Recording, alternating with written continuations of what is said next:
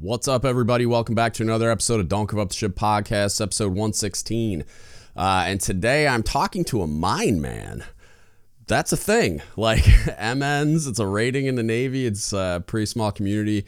And also reservists. We got into some of that stuff, but particularly interesting to me was like just the story of a Mineman was cool. It was cool. I love learning about obscure Navy things that like I didn't get to interact with or be a part of or whatever, that I'm not like super familiar with. I like learning about it. It's fun.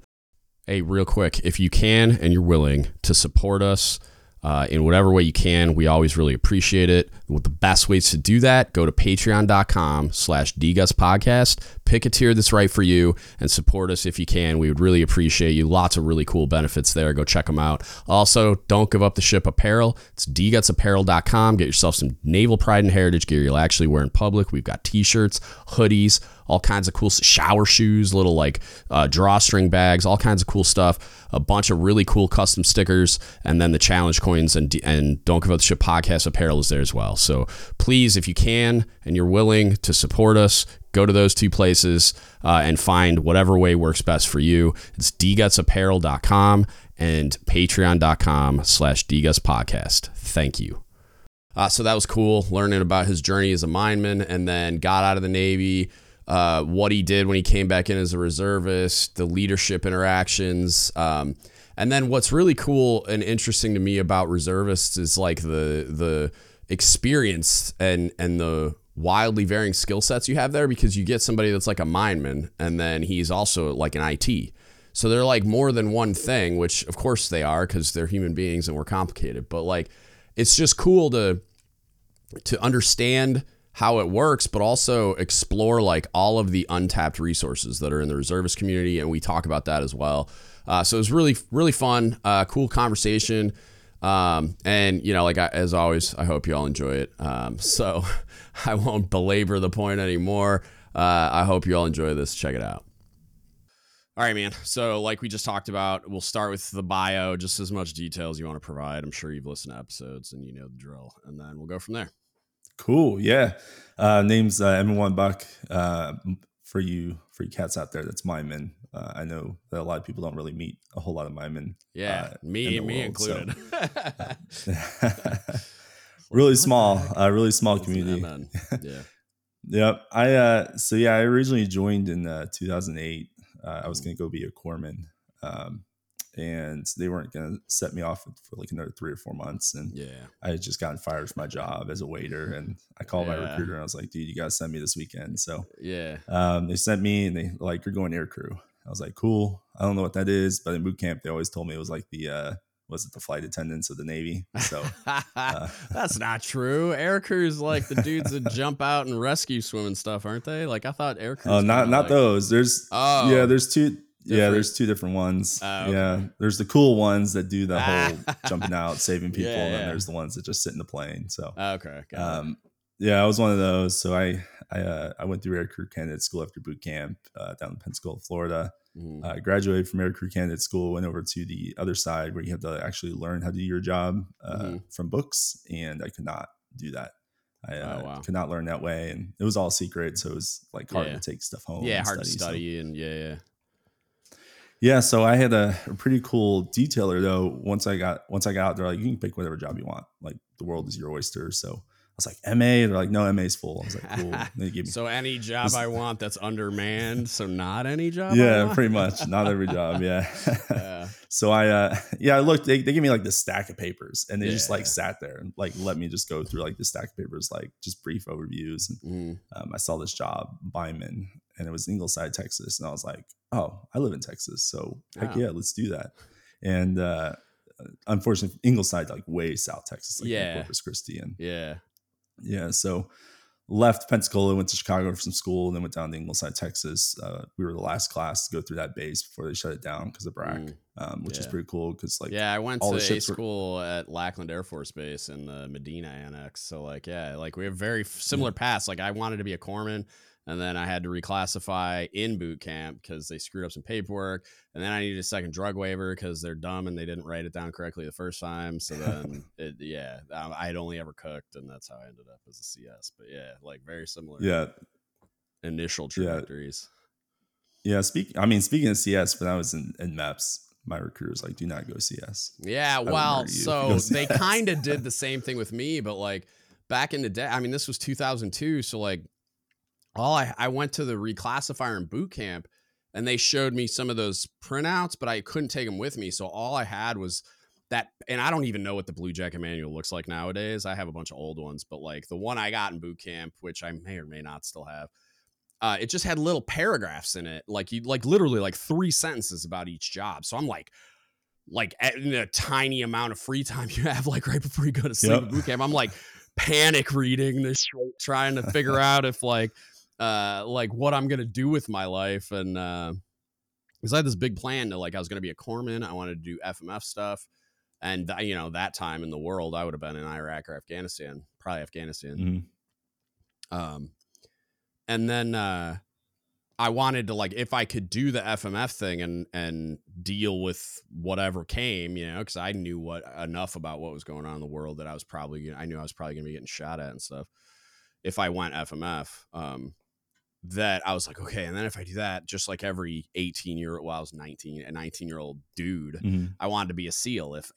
But I was realistic about it because I had like Vietnam veteran Marines as uncles that, like, I mean, one of them like had a lot of issues when he came back. My mom's got this crazy story of waking him up for lunch when she was like 14, and she like Mhm. shook him when she woke him up, and he like wasn't even all the way awake, and he's like choking her up against the wall because he thinks Oh wow. Charlie's in Jeez. his tent. You know what I Yeah. mean? So Yeah. it's like it was wild. And so like, but I talked to those guys about that stuff, and so I like, I had heard that story growing up because my uncle died young from he had a heart attack, but it was a substance abuse thing to cope with what was probably Mhm. PTSD before we even knew what that was, you know.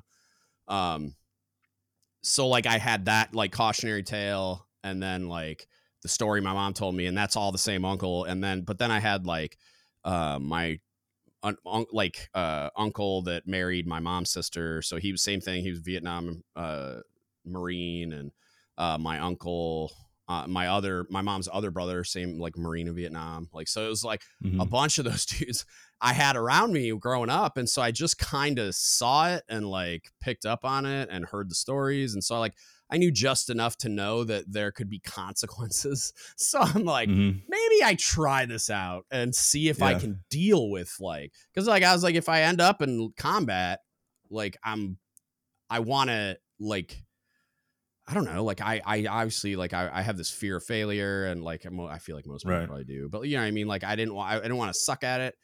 I wanted to make Mhm. sure it wasn't going to like break me and like just Yeah. destroy my whole life. And so I was like, let me go do this, see how it goes. But then, you know, it all exploded in boot camp because some MEPs dorked my paperwork up. Um, so yeah, I gotta stop cursing because this stupid Riverside thing I use now, because it gives me good video, but I don't have the footnotes function, so I can go back and edit all the curse words out. Yeah. Yeah, but so then I reclass. I ended up as an MS because that's how old I am. Mhm. Because it's all I'd ever done. I cooked professionally growing up. I loved cooking. I wanted to go back to it when I got out of the Navy. This was just going to be like a 4-year adventure, and Mhm. you know, clearly that one is planned like everything else. But then, Yeah. yeah, I ended up as a cook on submarines instead. So, Yeah. like, figure that Works one out out. though. Yeah. Yeah. Oh, yeah. I mean, Yeah. I don't regret anything at this point. I'm really proud of it. And I have this like thing about, like, I like being an underdog or like somebody that's like underestimated. And Mhm. that's the story of a CS's life, Yeah. their whole careers. And it's like, what's funny is like no one seems to realize it but us. Like, I talk to people about it all the time. And because there's times like where I'd have like a cob that was like he would get pissed at me and be like, why are you so defensive? All you supply people are so defensive. I'm like, yeah, oh, how could that be? I wonder why. You know, like, maybe it's because you all treat us like we're stupid. And so I'd snap at Yeah. people sometimes. And it's a lot of times it was because they said something dumb, like, what would you know about it, Cookie? Like, and I'm like, dude, Right. Yeah. like, really? Like, for a smart person, you're pretty dumb. Or Yeah. what you said is pretty dumb. And so like I'd come at people sideways and they'd be like, what? I was just kidding. And it's like, no, you weren't. No, you No. weren't. Not really. like I had this kid that worked for me. He was an FC that would always be like, "Oh, well, you're not a cook," and I'm like, "Yeah, but I am though." Like he was Right. like, "No, but I'm saying like you're different. Like you're actually smart." And, blah, blah. And I'm like, "Shut up, dude. Like I'm the same thing as everyone else. You're just Yeah. getting to like know me on a level that, Right. like, and I'm not like delusional about it. Like I know in certain ways I'm kind of an anomaly and like whatever, and that I own analysis. I'm not trying to like toot my own horn, but I know I'm like a super competent leader. So it's like I know that like I'm kind of an anomaly. But also like I met a bunch of people just like that. Like my really good friend Sasha that worked for me at the A school. She's a Surface CS, amazing. Buddy Ryan, same thing, Surface CS chief, amazing. So it's like, come on, dude, like it's a pretty brain dead thing to say, but anyway, sorry, I talked way too much there. Now my listeners are going to be pissed at me because we're not here to interview me. No, it's fine. Hey, it's different lot, every single time, right? It's my podcast. Yeah, no, I do what I want. Good. It's fine. Yeah, it's fine. Exactly. Yep. So yeah, I ended up down in Ingleside, went through Mineman A school. Yeah, all the closing to the bracks, so all the boats were gone, all the big wigs were gone. So we got pretty much do whatever we wanted down there. And they sent me off to San Diego. And as soon as I graduated that, to San Diego Sea School. And then they're like, you're going to go meet your boat over in Bahrain.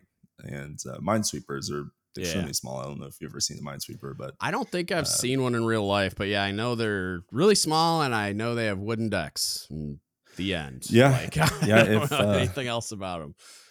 Something, yeah. Everybody says, "Oh, how many wooden ships are there in the Navy?" Well, everybody thinks of the Constitution. Well, not really. There's also all the minesweepers, right? Because magnetic mines and stuff or something. Yeah.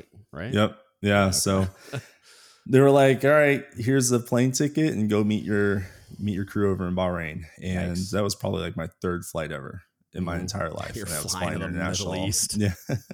Flying to the Middle East. Didn't have a passport. I didn't know I needed a passport. I just had my military ID. I was 19 years old, and I was like, all right, man, let's go. So we flew all over to Bahrain and said, just good luck. You'll find somebody will be there to meet you. Yeah. And I was hopefully. Like, that's very reassuring. You walk out of the airport, and thankfully, two people there. I saw them and I immediately ran over to them. Like, this is my first time in a foreign country. Never, I don't know what I'm doing. Got through customs. Like, they looked at me weird. I was just like holding up my military ID, like praying to God. Like, that's all I needed. Please don't arrest me. Yeah. Let me go. Yeah. So, got on the ship, first ship, USS Ardent, and 2 days after I got on the ship, they're like, "Hey, you're going cranking." I'm like, what's that? They're like, "Oh, we're so sorry, but we don't have anybody else we can send. You got to go." Sorry, you're brand new, dude. That's what brand new people do on ships. Welcome to the Navy. Yeah, I had no idea, and so it was all right at first because I was a waiter, and it was just like you're just waiting on people, right? You having to do the wardroom stuff, the chief's mess stuff, and no, it's probably familiar, honestly. Like, you were just doing that, and now you're doing it in the Navy. Yep. And like crew gets mad at you, give them like the apple tang to make it for them, and we didn't have soda machines on the boat, so that's all they got was the tang stuff. I only had a soda machine once on a submarine, and it was fucking it's terrible. Like, just because it's messy and stupid, but also like the unseen pain for a guy like me is like, the space we have to store food is extremely limited on a submarine, but I have to fill like 100 square feet with bag and box soda syrup for these like pre-diabetic like morons. Like, I love you guys, but still, like, come on, dude. Like, it was. They're talking about taking away deep-fat fryers. Meanwhile, I'm just loading diabetes onto the ship. Like, I'm like, and if I could free up that space, it would just make my life so much less painful. But I hate those things. Yeah, we didn't have a deep fryer. We didn't have a lot of luxuries that a lot of the big ships have.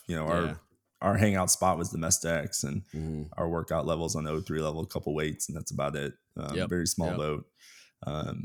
So I did that. We went all over, did the cranking, and there was this one time we were doing this Ames range where they have the boat next to the pier. They pull the brow and you move very slowly up and down the pier to get your magnetic signature. And being the only crank that wasn't qualified in anything, because I had just gotten on the boat, I had to like prepare the meal or help prepare the meal, clean all the dishes and all that. And we had this Master Chief CS as our SCL. And I don't know what it is, but he used every single dish in that kitchen. And I had some of these dishes I had never even seen before. I was like, Yeah. where did this come from? That's So funny. me being the poor, like E4, having to wash every single dish this dude made, sandwiches, and like, man. Yep.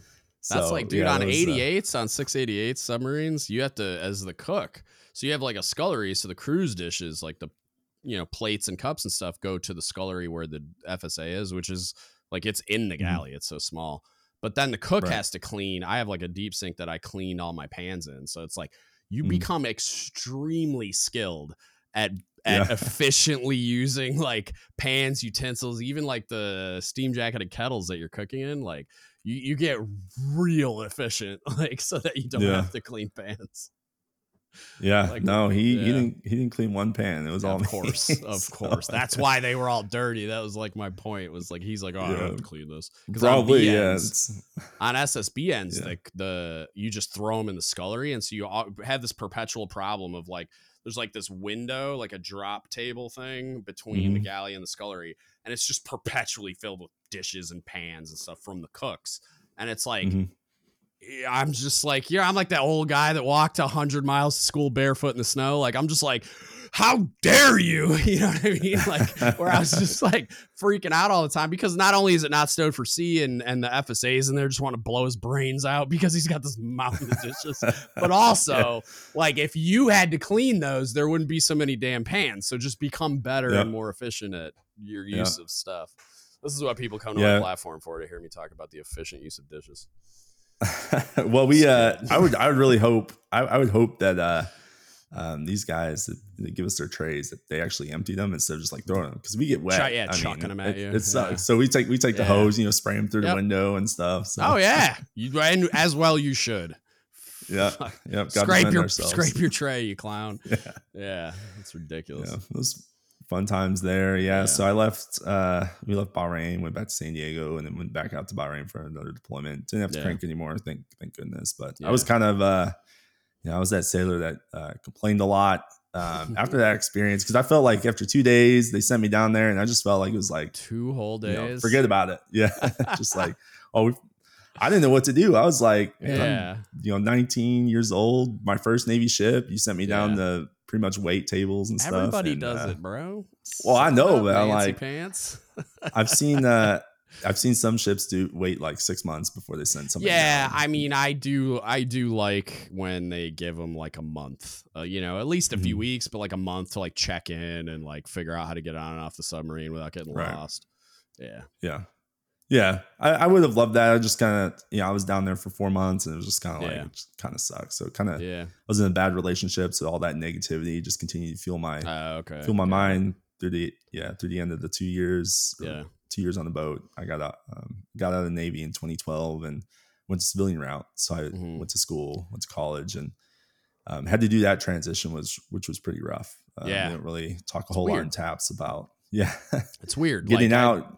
21 years and then retiring, like I thought it was just going to be like sunshine and rainbows and unicorns, and I was just going to run off to into the sunset, start eating weed, and like get a job where I get paid lots of money and like live my best life. And it's like it's that there are aspects to it that feel like that, but then there's a lot of stuff that like it's a lot more difficult than I thought. Like I was at a doctor's appointment today for the first time with a civilian PCM or whatever.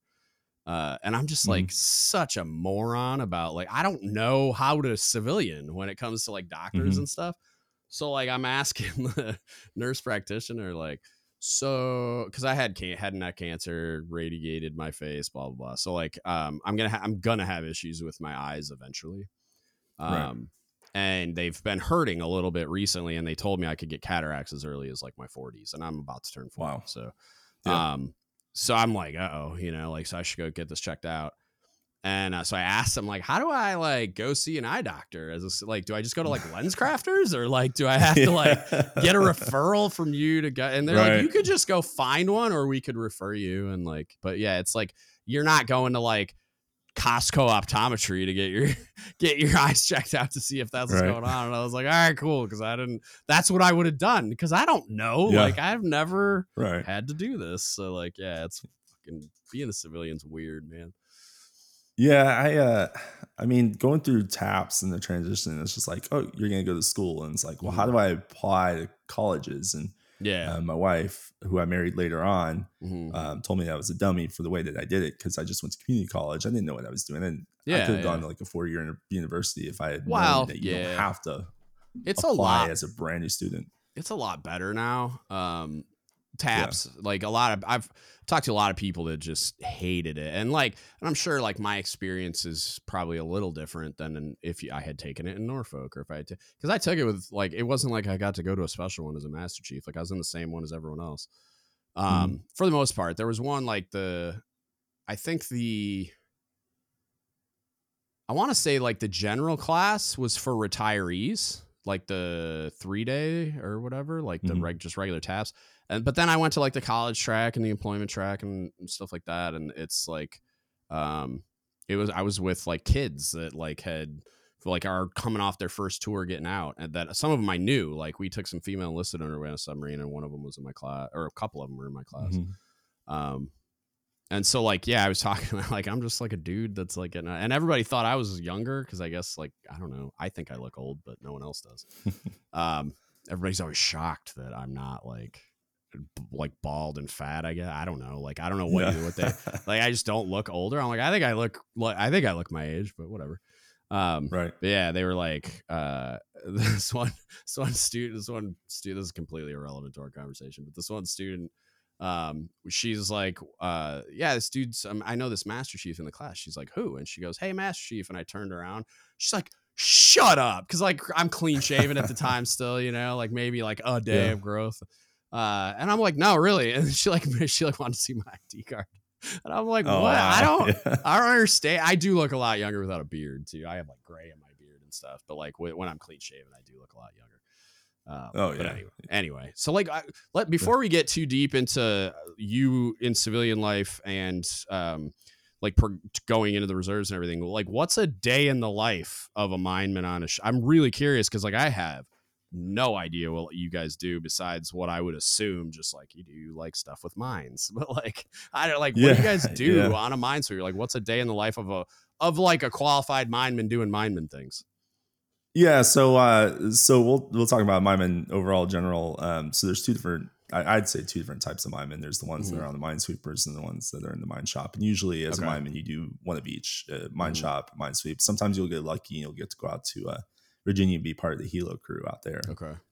So on a mineman on the minesweeper, you're pretty much the jack of all trades for everything because you have such a small crew of Yeah. maybe like 80, 90 people. You have Right. to be able to do everything. So Yeah. I was part of the combat information center mineman. So I was a combat mineman is what they would call us. So we have those guys that do the sonar. So we had a Mm-hmm. sonar on the ship that would hunt mines. We also had an MMV at the time, which was just like this big like vehicle that's controlled by a joystick Okay. that Oh goes yeah, and yeah, looks yeah. and it sees that it's actually a mine in the water. Okay. And then you have the guys like the OSs, which are Mm-hmm. mineman OSs that do the charts, do all the message traffic, everything like that. Mm-hmm. And that's what I did. So Okay. I did a lot of the charting, a lot of the message traffic, and then a lot of my peers in that shop did the sonar stuff and did the MMB stuff. So you do the maintenance Mm-hmm. on that as well. So Okay.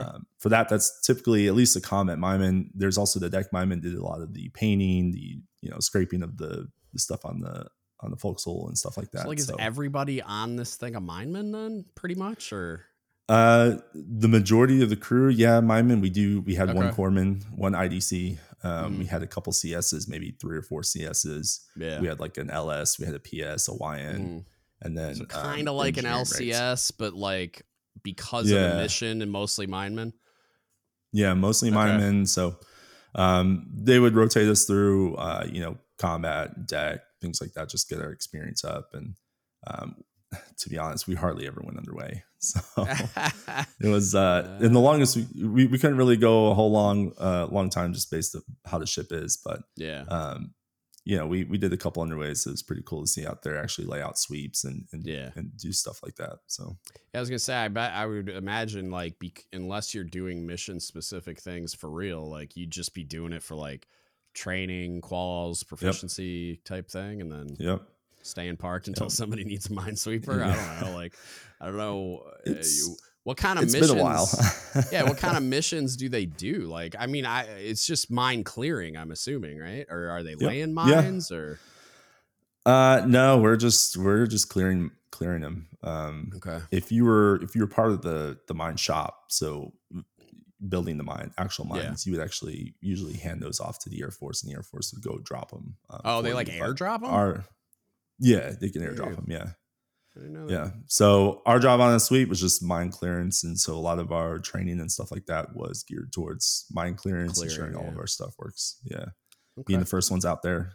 So do you guys get like, cause I don't know what exactly goes into clearing. Is it like, are you doing like EOD things almost where you're like diffusing them, or are you just setting them off like so that they're not a threat anymore? Like, yeah, so we usually did have EOD. Depending on the type of mine, we would we're able to drop stuff, near it or explode it at a safe distance, blow it up. Got it. So, yep. Yeah, that's kind of cool. Did you ever get to blow up a mine? We did. We had to do a lot of what did they call structural testing, and so they would do that. We'd go out there and they would blow something up, and you'd feel it in the ship. That's cool. You feel the rumble, and you see if you look online, you'll see like the big pictures of like the big thing blowing up and minesweeper in the background, the small ship. So okay, yeah, I've seen stuff get like where they like intentionally torpedo a ship to like make an artificial reef or whatever, and those are pretty cool videos. Yeah, I like it. Yeah. All right, we can get back to let's pick up back on the timeline. Sorry, I wanted to on the Mineman. I'm really curious, like, because I don't think I've ever met a Mineman before. If I did, I didn't know. I mean, not a lot of people know. I was I did a reserve last year, and I was on base, and I went to the medical just for like my PHA stuff, and he was like, I was like, Mineman, just like MM. I'm like, no, I'm like MN, like Mineman, like she's like, I've never heard of that. Yeah, like, I mean, I've heard of it out there. Yeah, but I don't. I really don't think I've ever met one in real life, because that was where my head was going. Was this dude David? He's a chief now. Might be a senior. I think he might have been a senior chief.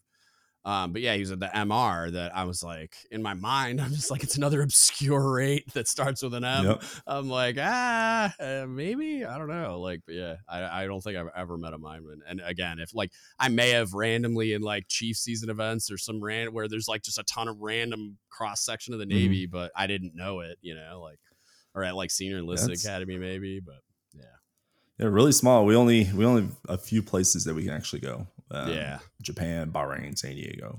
That's about it. So at least at the time I was in now. Why'd you get out? Yeah. What was the motivation to pick up there? Yeah, part of it was I was in the negative relationship, so I'm like, I'll go home and and I'm pretty sure I upset a lot of people at my command with my negative attitude and just like, man, I hate it here. And I was that guy too. Like I was the angriest, most bitter second class ever, and then went to shore duty, and I had a chief there that read me like a book and put me in charge of people, and then all of a sudden I was like ironing and creasing my utilities and shining my shoes. So there you go, and the rest is history. Yeah, I didn't. Unfortunately, I didn't get that. Yeah. Maybe at the time I could have done better and been more happier. But I mean, 19, 20, 21. Right. You're not mature enough. It was just like, you're not mature enough to. And it's like you don't even realize the amount of stress you were under and like how ill-equipped you were to deal with that, let alone the people that are then in, because then it's like 3D chess. So then you're like peeling back the layers, and it's like these leaders don't know what the hell they're doing either, and they're poorly equipped to deal with your needs, let alone their own needs. Yeah, and so it's just it's a dumpster fire, but you don't have any of that perspective at the time. So of course you were that guy. Like almost everyone deals with it that way. It's just some of it. It's like the EPs are just like eating a lot of that and find a way to be high functioning and probably get like head and neck cancer when they're older and burn out really hard. And then like, and I wasn't always an EP, but then like the other guys who are maybe like Ps or like MPs perpetually, it's like they're like, they can't. And I was a lot of both. Like the first 4-5 years, I was never better than an MP because I did my job really well, but I was really vocal about how much I hated the Navy and wanted to get out of here at my first opportunity. And like, it was, Yep. Yeah, It's and just I think maturity and context. yeah, I think back then, so like I said, the Minesweepers actually moved from Ingleside to San Diego, and it was still early in that It's not bad. process. So in Ingleside, you're away Yeah, from you're Big isolated. Navy. Yeah, Yeah. you're isolated, and like the people are gonna look at Ingleside and be like, I'm not gonna go to Ingleside, Texas. Like I'm Yeah. gonna go to Yeah. like San Diego or Right. Norfolk or somewhere like cooler where there's a lot more concentration. And Yeah. so we had a lot of the same like leaders and leader ideas because it's the Yeah. same people It's an just echo going to chamber. boat to Yeah. boat or Just going back yeah. and forth. Yeah. I think it's a lot better now, but when I got out because of that, just thought everything was going to be so much better when I got home. Yep. And like I had 3 months off of not doing anything and had to wait for school to start up. So I was just like playing video games like Yep. 2 a.m. in the morning and Yep. eating Ditto, Taco dude. I've Bell and been like doing that for 6 months and I'm still like trying to figure out what to do with my hands. Yeah. Yeah, it's like I didn't know what to do, and I was like, "Oh, Yeah. this getting out will fix this relationship," and no, Yep. it didn't, and No. it just made things worse. And so you have to like, I left when I was 18, and I didn't really know a whole lot of people before I left, and coming back, you're like by yourself, and Yeah. it's just like, what do I do? How do I meet people? How do I be a grown up? That's kind of me right now, dude, after 21 years. Like, cause I was never the guy that, especially after I made Chief, like, so, and it might have been because of this, like I made Chief pretty young. So like I'm 28 and they're like all in their 30s with married with kids. And I'm living in a 1-bedroom apartment. Like I'm an E5. And so like, right. it was really lonely, like being in that position. Cause like, I'm not allowed to like fraternize. So like, but I'm like, who am I supposed to be friends with? Cause I don't want to hang out with these dudes. Like I just like, they're all like 10 years older than me. And like they have 1.5 kids. And what are we going to do? Like go to Costco on Saturday? Like, I'm just like, no, dude, like, we're gonna mow the lawn and yeah, and it was really weird. And I was like living with a couple first classes when I was, because I was on the same boat and then they kept me there. So like I was living with a couple first classes, so I had to like move into this 1-bedroom apartment when I made Chief because they weren't even eligible yet. And like it was and so it got really isolating. So like I still kind of maintained like a working relationship friendly wise with those guys, but like I couldn't hang out with them anymore. And then it got weird later because then I started to get like not depressed, but like I was like I didn't have any friends. So then I was like I started to hang out with some people I'm technically not supposed to because I'm just like what am I supposed to do? Like this is ridiculous. And it's like I and I was towards the end of my time there, so like it was a gray area. Like should I have been doing it? Probably not. Like I mean technically not for sure, but like it wasn't affecting anything. Like I wasn't sitting in a ranking board, like advocating for the homies. So it's like, I don't know. Yeah.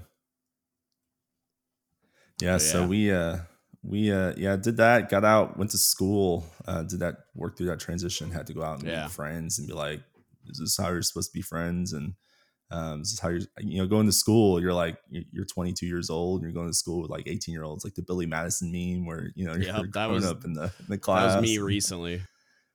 Yeah. I didn't really like school. So I started working in IT, started taking IT courses. And that's where I started my civilian career, was in IT stuff. So started doing that for a couple of years. And hang on a second, man. My dog is losing his shit right now and it's killing me. In my dog's defense, it was Girl Scouts delivering Girl Scout cookies that I ordered. So I might just be eating Girl Scout cookies while you talk. That's fine. Kind of jealous on that. So yeah, so I worked in IT and in TAPS class, they're like, oh, the reserves will call you, leave your number. And I left my number and nobody called me. And then like 3 years later, I just had this inkling. I was like, man, I feel like I'm not like doing everything I could. And I have that itch to like actually be more than I can be. Right. And, they call me and I was like, oh, wow. They're like, are you interested in coming back? We'll give you a signing bonus and you can be in the reserves and stuff like that. I'm like, cool. That's awesome. So I knew a couple people in the reserves at the unit that I wanted to go to. So I ended up getting back in, going to a Momau community. And it was pretty sweet. We got to go to Guam once a year. Momau? What is that? Yeah, Momau. So it's like it's the mobile mine shops. So we would fly over to Guam and to that mine shop over there, and we'd help build mines with them, interact with them, and be able to do all the stuff with them. So gotcha. It was man, it was awesome. Like 1 week in the month, yeah, and then like 3 weeks out of the year, I'm going to Guam. And like, sorry, work, I gotta go do my Navy duty. It's gonna Yeah. suck, and I'm going to the island country, and not a bad place to go. Like Guam, no, it's like no. smaller and more humid, but it's like it's Hawaii essentially. Like Yeah, much smaller, probably like more tropical and super humid, but it's like beautiful and the weather's insane. You can go down to the beach and paddleboard. Like it's a not bad place to get paid to go hang out for 3 weeks. yeah, and so you get to fly civilian over there, which is really cool. So you fly like United all the way over there, and then like I golf like on the weekends. I just go play in the golf courses over there, which is absolutely beautiful courses. Yeah. And come back and be like, man, that work trip was so hard. The Navy trip, Job's like, oh, it's gotta be really hard. I'm like, yep, difficult, man. So totally, it's so hard. yeah. Yeah, so I was part of MoMAL, and I had this really cool warrant officer, because for those communities, there's just a warrant officer as your CO, and he really took me under his wing and like gave me a bunch of stuff. He's like, I want you to do this, this, this. He saw the potential that I didn't see, and so that I just really took off there, and got to the top where we're a small unit, maybe like 8-10 people local, and you're going up against one other first class, and so I get the EP every year, and it's just kind of like. I feel like I'm at the top where I don't feel like I'm going anywhere. Like I'm still here, just not sure. I'm getting EP every year, but I have a Master Chief mentor, part of the LCS community. He called me. He's like, hey, I know your orders are coming up. I want you to come over here because we need first classes. So I did that. And I went and joined him, and now I'm in a unit with Mayport, Florida, Jacksonville. Okay. What are you doing down there? Yeah, so I'm part of the LCS Ron 2 community. So right now I'm the command LPO. I'm also the public affairs officer for the entire enterprise. So I get to write up a lot of the cool so you're working with LCSs doing as the command LPO and all that. Like, so you're not with minesweepers and stuff. No, we're with the LCSs. So we support the LCSs. Yeah, we'll send people on there every dual weekend, and doing our ATs, our 2 weeks, 3 weeks out of the year. We're attached to an LCS, and they're just like, hey, do this, and this. And for Mineman, it's a little bit rough because they don't really have all the stuff that we need yet to do our job there. So we're kind of with the BMs, and which is cool. It's still that experience as a reservist. You get to go on a ship. And if you don't have your ESWAS or anything like that, you're able to go get that as a reservist, which is huge, because there's people that are just strict reserves, never been on a ship, and now they get to be on a ship and go get their ESWAS, even though it takes like 6 months to a year. We've had people do that, which is really awesome. Cool. Yeah, no, that's cool. What do you do in the civilian world when you're not playing Navy? Like, because you're not full time, I'm assuming, unless you're on like active duty orders or something. Yeah, so I'm a senior network engineer for a plastic molding company out of California. Yeah, nice. IT stuff. Yeah. So you're doing it remotely from Florida, or do you live in California? No, I live in Texas. I live in Dallas. So, okay. Never mind. Yeah, go Cowboys. But I'm a Lions fan. It's hopeless. Like yeah, I can't really make fun of it is what it is. Yeah, so no, I fly out to Mayport every month and do my drills with them, and then do my ATs with them. Yeah. So how does this is just random, so you said the company's out of California? Do they just have an office in Dallas? Yeah, they have offices all over the U.S. Yeah, so sometimes out of the year I'll be in LA next month for a week. So gotcha. Good luck. Yeah, it's cool. Make it. Yeah. It's like Mad Max out there. So I hear on YouTube. No, I mean it's a lot. It's a different beast, and it's way. I hope nobody takes offense to this, but it's really dirty out there. At least the air is, like the smog and stuff like that. That's what I've heard. Is like, I mean, not the air quality. There's the giant homeless problem, and I'm sure a lot of this stuff. I would think a lot of it's isolated to downtown LA, but like I live in like a small town in Washington, and it's like it's gotten way worse in the last year and a half. Like crime is way up. Like I had some clown come drill a hole in the gas tank of my truck to drain the gas out of it. And so I had to pay, I mean, I paid the deductible of $500, but I mean, it was like, so it cost me $500 for a $70 tank of gas. So that was sweet. I just filled it up. And then, cause this isn't even my daily driver. I drive like a little hybrid car thing. Cause when I was commuting to the base, it was far enough away that it saved me a ton of money on gas. And then I have a truck just so I have like a 4-wheel drive and go get dirt or wood or whatever. So like, drills a hole in it so I can take it in and pay the deductible. But like, it's like $1,200. It's an older truck. So like they didn't even make the gas tank anymore. They had to go like find a used one and 3D print like, one. Bro, I would have given you $100 to go away and not drill a hole. It's more trouble. Yeah. But then they would have just come back the next day for another $100. It's just, I mean, I assume that takes a while though, right? Just to drill a hole in the gas tank. And not only that, but like, I didn't realize, like my dad explained it to me because he's kind of a car guy. And he's like explaining to me like how it's not as dangerous as you would think it is because something about like the way they make the gas tank. So it's like, there's no oxygen for it to ignite. So if you're drilling and there's friction and heat and whatever, I mean, in my mind, I'm like, drilling into a gas tank sounds like the worst idea ever because I'm just thinking of like friction makes heat, metal on metal, sparks. Oh my God. Man. But apparently I watch too many movies because you need oxygen there present with the spark. Cause of course you do fire tetrahedron or whatever. But yeah, I was like, that just sounds like a terrible plan. But then also just like, why, dude? Like, and it's not like I don't live in like a Gucci gated neighborhood, man. I live in a blue collar neighborhood. I'm like, I don't have nice cars. I mean, they're not crappy cars. You know what I mean? But like, it's not like I got a Tesla parked in the driveway of my 5,000 square foot house. Like Jesus, go somewhere else, dude. Like, come on.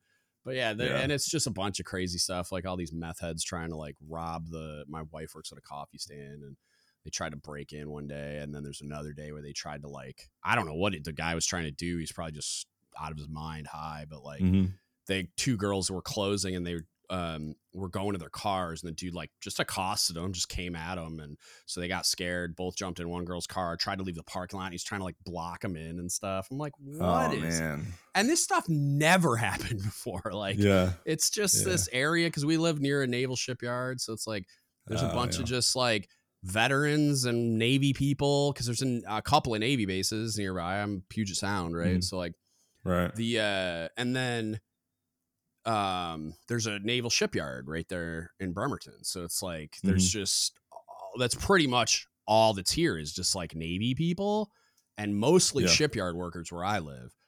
And so I'm just like, it was a chill, quiet area. Like nice. Like I bought the house in 2016, but crime is way up. It's so weird. And it's like, then there's a ton of like homeless people and just vagrants like all over the place that were never here before. And I'm like, where'd you come from? Like, I don't understand. How'd you get here? Way up. Are you frozen? What happened? Are you back? Yeah. Okay. There's a little glitch there in the Matrix for a second. Yeah, it was weird. All right. Yeah, it's so weird, but also like, our goal is to move. Like we wanted to move to Texas, ironically, like that. We went down to Austin when I retired and checked. We wanted to be like an hour.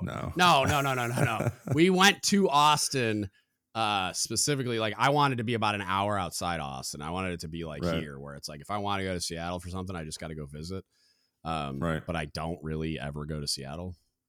And it's like Austin. It's like, I do jujitsu. I'm into combat sports. So like, if I want to go watch, like there's a lot of world-class jujitsu in Austin because Joe Rogan primarily, but also just like, that's where they are. So like, they do a lot of like high level competitions. It would be really cool to go watch people compete. So like I'd drive to Austin to watch that and then go home like to somewhere like 45 minutes, an hour away. Like that's what I wanted. But then it just like, it didn't work out. And it was right as like mortgage interest rates were getting weird and home prices and inflation were getting weird. And so it just like our cost of living here is comically low because I bought the house in 2016 and because so it's just like, like my home value has more than doubled. And so it's like for me to sell this and then go buy a place down, and we were going to rent when we got down there too. And like rent is sky high. So we're going to rent for like 6 months, learn the area, and then try to buy a house. And it's like the worst time to do all those things. And so I'm just like, yeah, if I had some high paying job, maybe, but like my plan was to go down there just on pension and disability and like go down there and start a new life. And like, so there'd be a job presumably eventually, but like, the cost of living would have like fucking doubled, dude. It would have been nuts. So Austin's weird.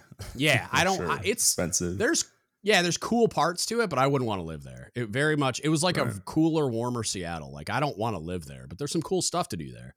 So like I want to be within striking distance because there's a lot of really cool things there. But yeah, I don't want to live in Austin. Yeah. Absolutely not. For the same reason I don't want to live in Seattle. Like, ew, it's a big city, but also I want 20 acres in the middle of nowhere. But yeah. Everybody and their moms has moved there, and it's the same with Dallas too. It's like, is it? When we bought our house, we're like, oh, we're in this nice area, not a lot, whole lot of stuff. There's some land, farms around, and just like now, it's just like Dallas is just like expanding. Like they moved Toyota here, Samsung, and they're opening up a Walt Disney World resort for kids over in Frisco. So in Texas, in Texas. Holy crap! I didn't know that. Yeah. Wow. Up in Frisco just for kids, but it's wild. But yeah, I moved back here. Yeah, that's where everybody watch Yellowstone and just move out. Well, I was looking at Montana already because I have a buddy that owns a bunch of land out there. And just talked about how nice. And I want to go somewhere where there's not a lot of people, like Wyoming or something. Right. Like I just want to be somewhere where there's not a lot of people, beautiful wilderness. Like I can get 20 acres in the middle of nowhere. And I don't mind the snow either. I would go home to Michigan if it wasn't Michigan.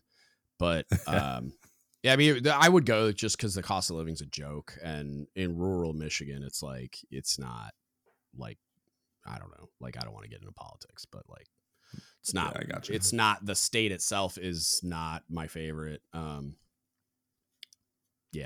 But the rural areas are fine because my brother lives in like a farm town in Michigan and it's amazing there. So like I could see myself buying property up there and I'm cool with the snow, but my wife is not. So it's like, if it got worse than Washington, I'd be in trouble. So I don't know that Montana's ever going to happen or like somewhere like Montana's ever going to happen. But maybe. Yeah, my wife, born and raised in Texas, and I was born in Chicago, so I love the snow. I used to work what's up. I used to work at a company in Boulder, Colorado, and I absolutely loved going there and just snow, the beautiful weather, and just like at least if you're stuck in traffic, you got the mountains to look at, right? Not like in Texas, where it's just cement. So it's just flat. And people drive like psychos, by the way. At least in Dallas, area, like in Austin, the freeway is terrifying. Like, and then just like, just driving around. It's like, you're never going fast enough. Everybody's NASCARing around you. And like, dude, like, there's not a lot of places I've liked driving less than there, but like I had a buddy that lives down there now. He's a retired chief. And he's saying it's the worst place ever. And he like lived in LA and stuff. And I'm like, shut your mouth. It's not worse than that. I mean, they're all moving to Austin. So. Well, you're not wrong. So like driving across the George Washington Bridge in New York City is probably the most terrifying traffic experience I've ever had. Cause it's like, and this is just the way I remember it. It's been a long time, but it was like 20,000 lanes all merging down into like 5. And there's no like rhyme or reason to it at all. It's just like the Hunger Games, like figure it out. Like whoever makes it, but yeah, it's like that. And then I drove in bumper to bumper traffic in LA and it's way worse, but I hated driving to Austin. That was horrific. When we got outside the city, it wasn't bad because we went to some other places outside of Austin and it wasn't so bad. The hill country is really nice. It's absolutely beautiful. And so I think a lot of people figured it out from California. Right. So and they're all moving down there. Ruined it for everybody, I'm sure.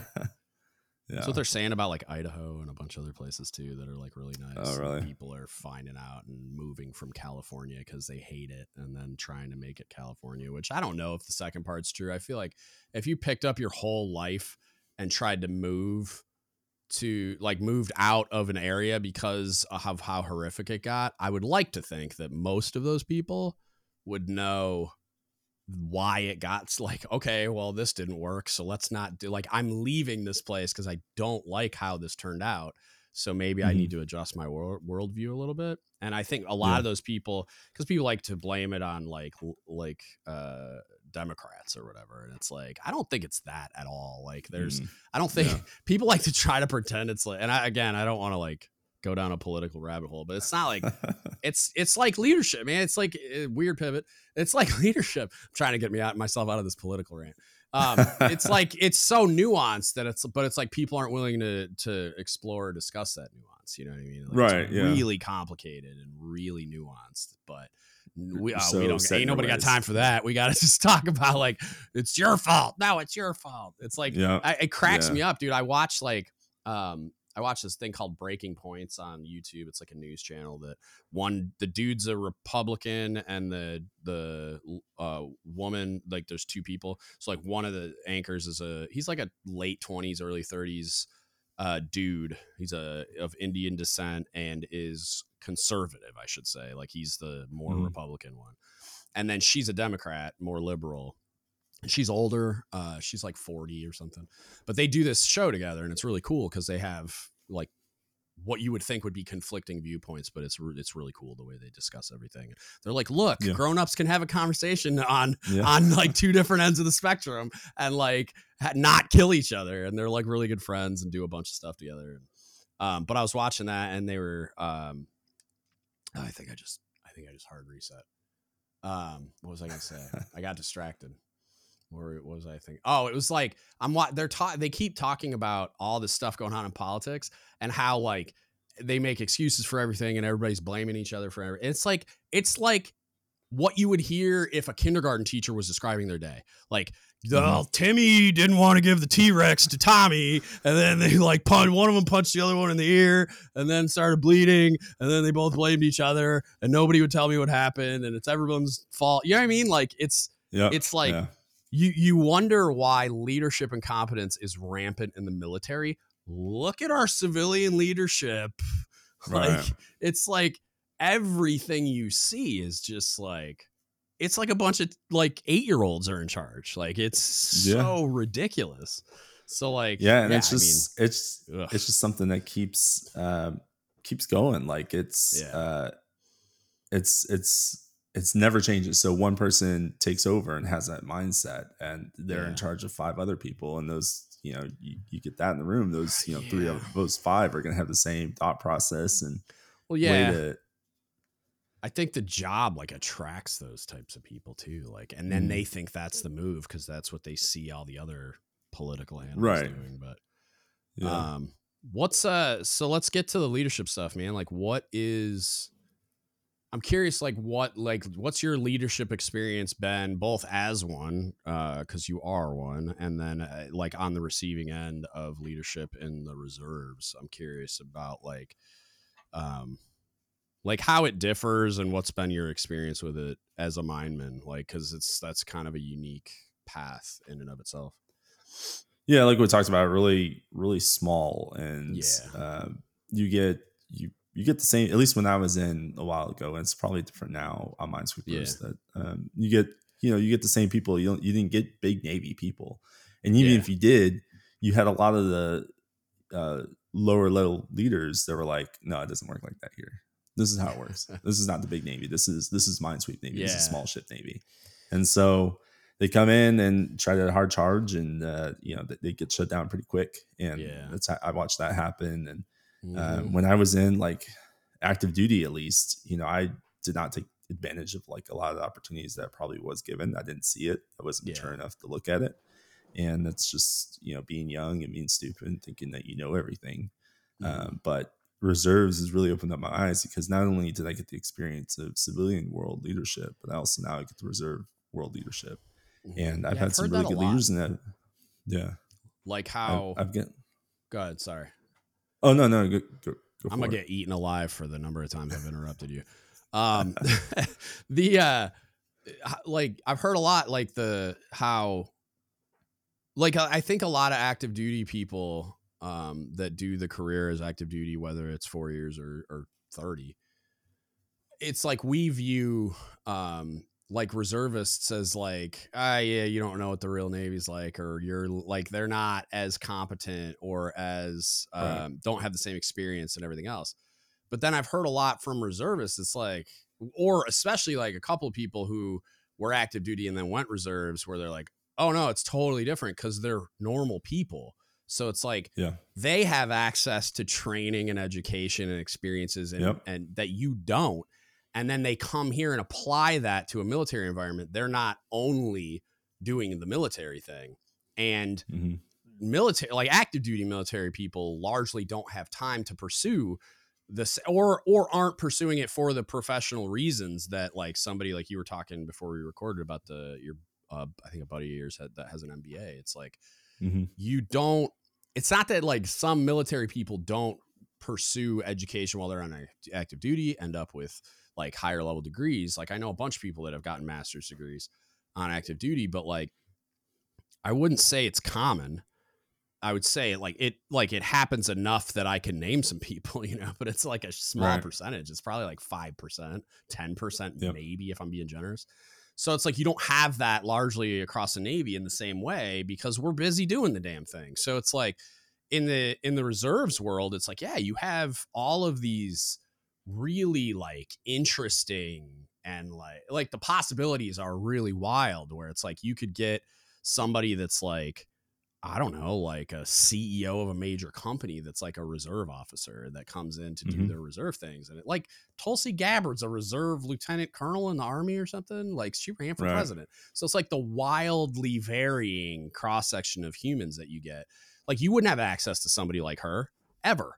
Unless you're Joe Rogan, or like one of those types of people. It's like you would never have access to her. But then what if she just comes in to do her drill weekend and here comes it's like, that's cool. And like I'm sure there's a lot of other people like that out there with like really interesting experience and knowledge and education and specialization and whatever, where it's like I bet you guys' leadership aptitude's probably higher. If we aggregated it, like if we found a bunch of data, aggregated it all and compared it, I bet you leadership competence generally would be higher in the reserves. Now, when you get into like strategic and tactical like application of the mission stuff, blah blah blah, that, and I don't even think that's the same thing. It is and it isn't.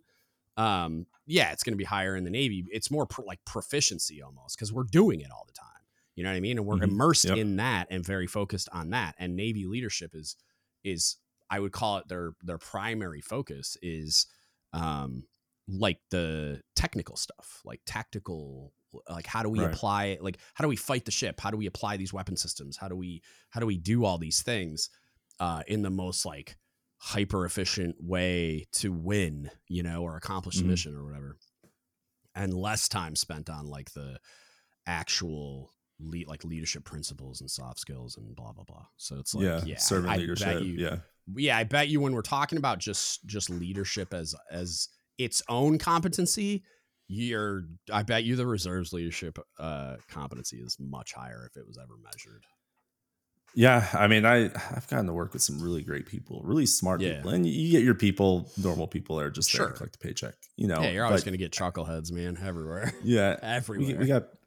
We got people like some officers are like lawyers and stuff like that on the outside, and like how do we utilize those skills in our unit? And you have people like me, like I worked as a senior network engineer, and I got my degree in organizational leadership.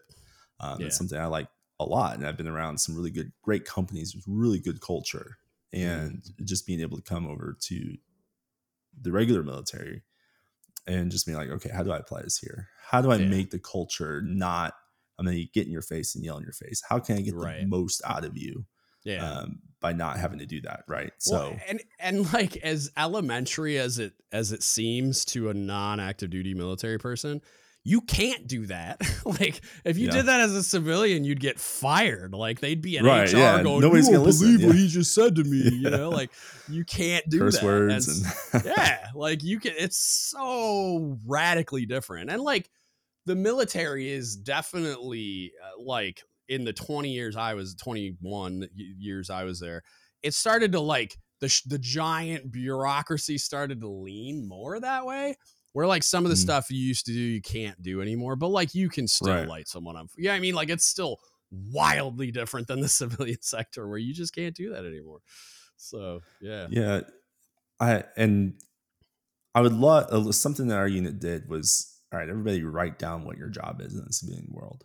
And they're going to look at it and say, okay, this person's really good at, writing, or this person's really good at doing this type of work. And like, how do we bring that over to our sides to make our really, really well, our unit really well. And, I'm a senior chief now, and that's exactly what he's doing. He's like, I want to bring some of these leadership principles that you're learning in civilian world that you've learned, and like all these other smart people that have come through, even though we're weekend warriors, as a lot of people say. And sure, I may not know how to do your job as much, but at the end of the day, I know a lot more about this other stuff. Like, that's, dude, I bet you.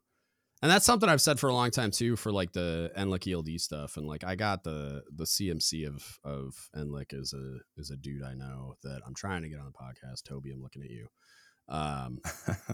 We've talked. He said yes. He's just like, he's a hard dude to pin down schedule wise. And I need to follow up too. I haven't done that. So it's like part like 50-50 fault wise, but he's somebody I want to talk to about that kind of stuff, because like, it seems like, granted, I've been out for a little while, but like COVID kind of ate the rollout of that. Like they were talking about like, we're going to have these detachments everywhere, manned by sailors. And then that detachment is kind of like the quarterback that they're going to go around and qualify all these facilitators that are at these shore commands, and they're going to facilitate all these ELD classes. And then like COVID just like everything stopped. Yeah. Nobody was even talking about it. But then I just got an email from a CMC buddy of mine the other day. He's like a flag. Well, he's about to be at a flag command, talking about how they're making some of the ELD stuff mandatory soon and all this other stuff, which it's like, it's good if the infrastructure is there to support the throughput required to make it mandatory. But if we're just making it mandatory with the hopes that people are going to find a way to get through it, that's not a plan. Right. But I've said like, we don't even have enough active duty sailors to man ships, submarines, like aircraft, whatever, like all the regular things. How are we going to like man stuff like that? Which I think, again, I'll make the argument is like equally important, but the military doesn't feel that way. So it's like, how are you going to man these things with the right people? Because you're going to think logically that, and I would say like accurately, that you want your best and brightest leaders there teaching this stuff, but they want their brightest leaders, their best and brightest leaders out there doing the damn thing, which I understand, but that's not how you cultivate like future best and brightest type leaders, right? Like I need everybody to be competent, and we'll be a much stronger fighting force if everybody's competent, and we don't have just anomalies out there pulling all the weight or not, and then you get a bad command culture and all that stuff. But I always said, like, why are we not using reservists, veterans, old retired guys like me? Like you would rapidly, and you could probably do a lot of it on a volunteer basis. Like I'd do that shit for free. Like, I'm not going to say no to a check. And if you want a lot of my time, you're going to have to cut a check. But like, if you're talking about like, you want me to come out and like be part of a course for a couple of days, I do that for free, just for the access to sailors, and because I'm passionate about this stuff, and because like I have love in my heart for the organization, no matter what, right? But like, and you would hope. Go ahead. I was gonna say, and you hope that people on the ship that you're going to talk to have that same mindset that you do, that are open. Because if you go to a culture that's just like, I don't want to learn about this dude's wasting like 2 hours of my time, it's not gonna really do much, right? But also like I understand like the idea behind, and like ELD was kind of like this hybrid, like nobody wanted to do command delivered stuff because the command doesn't have time to do that. And like largely it just wasn't happening. People were just saying they did it and like frocking people anyway when nothing happened. But then they're trying to get this like compromise where like, they're not going to give us money to recreate like the old like nav lead stuff where it was like brick and mortar schoolhouses, work center soup class, LPO class. Like it wasn't horrific. I went to the work center soup class when I was a second class, and it was decent. Like I learned some stuff. It was better than nothing. Like I don't think it was useless at all. Like I think they taught some stuff that actually, it wasn't bad. And then so they created in like ELD as like this hybrid where it's like, oh, we're going to take it off the flight line is what they would say. I don't know why. It's probably an aviator.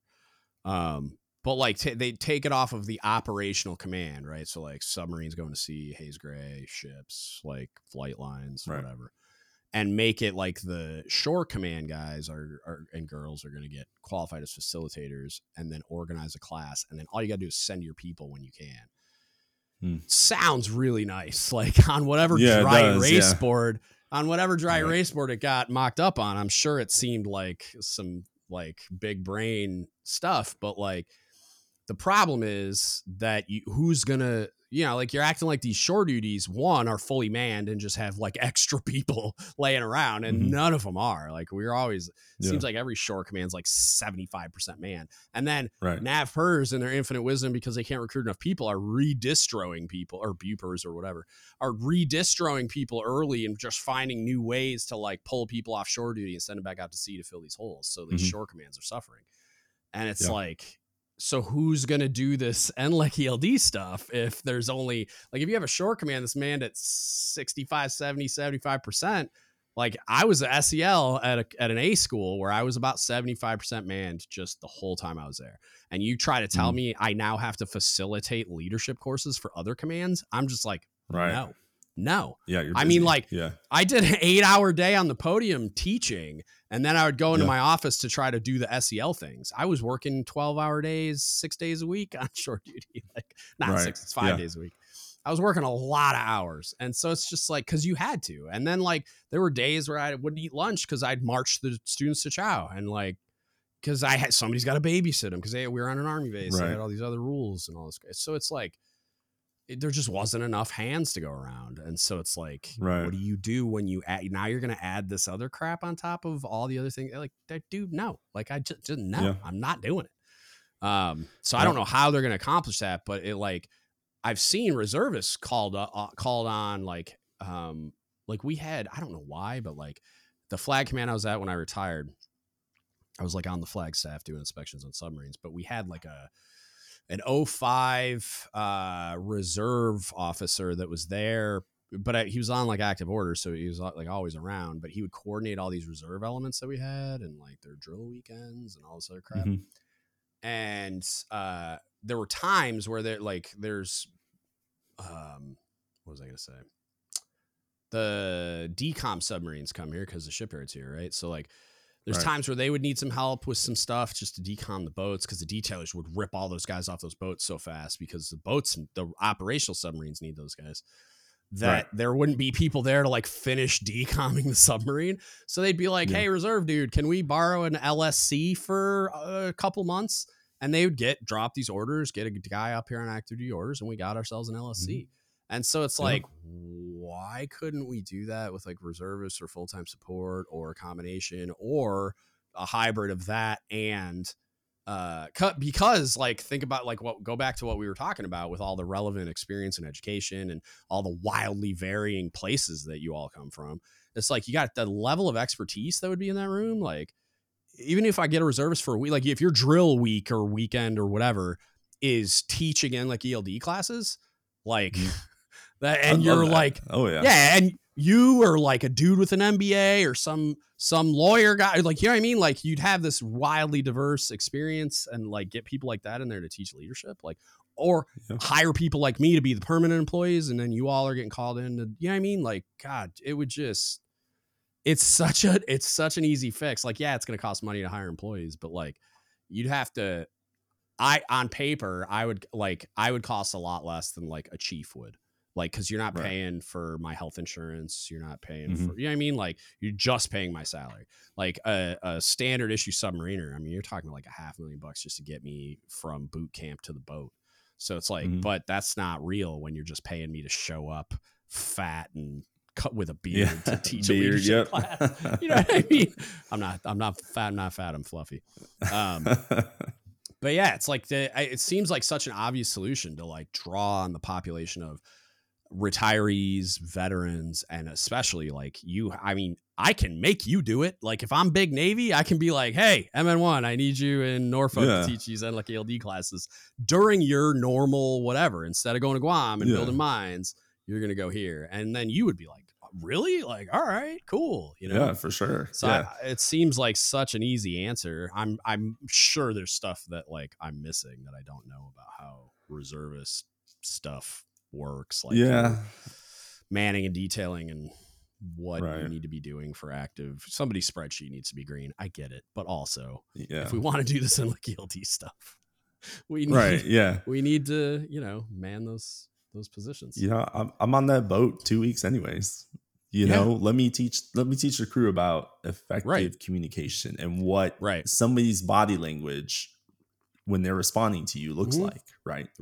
And how to deal with that. So something I never learned in the Navy. Yeah, and you could even like, I'm sure there's plenty of local reservists like, so like for you being in that area, like you could, I mean, it'd probably be more relevant for like, I don't know, like the career recruiters, like for the recruiting districts. Like I know those guys are all around. So it's like somebody needs this NLIC stuff at like everywhere. And like it may just be the recruiters, but like there's Navy literally everywhere.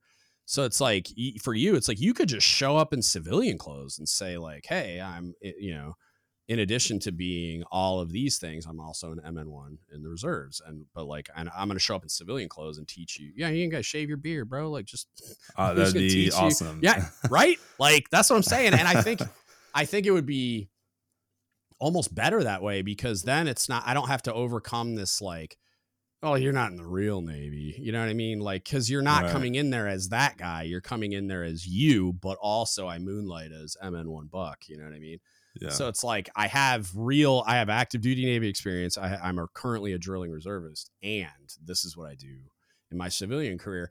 And so when you're coming there, you almost have like that expert power going where it's like you're coming in there as an industry professional in IT that does the following, blah, blah, blah. And I'm going to teach you about that kind of stuff, like communication or whatever. And there's even books out there on how to present a PowerPoint and how you're supposed to, and nobody in the Navy tells you that, you know, it's something I learned in the civilian world. Like, this is how you're supposed to, you know, you start with your skills. Like, this is who I am. And this is what my background. So, you know, that if I'm telling you something, I at least have that experience of telling you something. It's not just like, oh yeah, dude, you should totally be nice to that dude. And, I just think you would have a little bit of a barrier. I think I'm thinking about active duty, like E4, E5s in like ELD class. And here comes this reservist on his drill weekend. It's like, that's not going to, it's like a substitute teacher in like middle school. You're going to get your soul snatched out of your body. But I will tell you, nobody, at least in my experience, nobody's ever come up to me. Maybe they've done like, oh, these reservists. I've never had somebody say that to me. And I'm like, get pissed. Go ahead, man. There were times, so I never, because you're a reservist, what happened was I worked on a flag staff. I'm a master chief. I don't think I'm that important, but it'd be real neat if I could just like have my own office that nobody messes with ever. It's not real. I had like cubicle in a basement with all the other supply guys, right? And I would come in after the drill weekend, which I never really knew when it was, but I could tell when it had happened Monday morning. I'd come into my office. My desk is a mess. My shit's all moved around. My computer's locked out by somebody I've never heard of. Like what is happening? And like, show some respect, dude. Like log out. Like I'm not even like, you can't use my desk. And like, and I had one of those laptops that like went into a dock for my computer. I'm like, I'm just going to start taking this home. Like I'm just to be a jerk, just to make it like so that nobody's at my desk, because you're not like, you're in another man's house essentially. Like just show some respect. Not that because I'm a master chief, because you're sitting at another person's desk. Put everything back where you found it. Maybe wipe it with a bleach wipe, which yes, I had on my desk, and log out, so that I don't have to like scram my computer so that I can log in. And then NMCI computers, it's half the day my computer doesn't work now because I hit reset. Like so, like come on, man. Coins are all moved around. Yeah, so that was me. Like that was this me being salty about reservists. Was like sometimes they'd come in for meetings and stuff, and the chiefs would be there, and I'd be like, I swear to Christ, if one of your people doesn't log out of my computer again, I'm going to find you. I'm going to come to your civilian job and I'm going to make a scene. Like, dude, come on. But yeah, I can't say I've ever like been salty just because somebody's a reservist. I don't care. It's not like you can tell, you know? I mean, sometimes you can like, you go on a boat and people are like, I don't want you touching my stuff. Okay. It's like, I get it. We do it once a week, 2 weeks out of the year, but we're still the same as qualified in that, Yeah, but your proficiency level is a lot lower. Submarines love to harp on proficiency. So it's like, if it's not something you do every day, like you're not going to touch anything without somebody supervising you. I can tell you that right now. Unless it's like low level stuff. Like if we're talking about like, you're going to help my dudes do some admin, like, okay, I'm not worried about that. But like, if you're going to be involved in like a maintenance item, especially like, I feel like the consequences of you guys doing your job wrong is stuff explodes when it's not supposed to. So it's like, yeah, I'm probably going to have you a little oversight of like a more experienced, or well, maybe not more experienced, but more proficient person with you. To prevent that. It's like, not like I don't want you to get training and increase your level of proficiency, but I also don't want anything to explode when it's not supposed to. I just want to go home and be like, I worked on a nuclear reactor. Come on. Yeah. Nah, I almost got to go in the reactor compartment, but I freaked out and didn't do it. I like peeked in and I'm like, I don't want to. My wife's been in them though. She worked at the shipyard for a long time and she was a nuke, like a mechanic, but they were called ship fitters. So she's been all up in the reactor compartment and all kinds of other stuff, but it's a completely different Navy than where I'm from. So it's like, what's a nuclear reactor? Submarines, man. It's weird. It's funny. Like I did a podcast recently with a combat vet, like an Army infantry combat vet. Great dude. But he was telling his wild story, like firefights and I think they're in Iraq. I think he was in Afghanistan. He was in Afghanistan. I'm like 90% sure, but whatever. He was over there somewhere.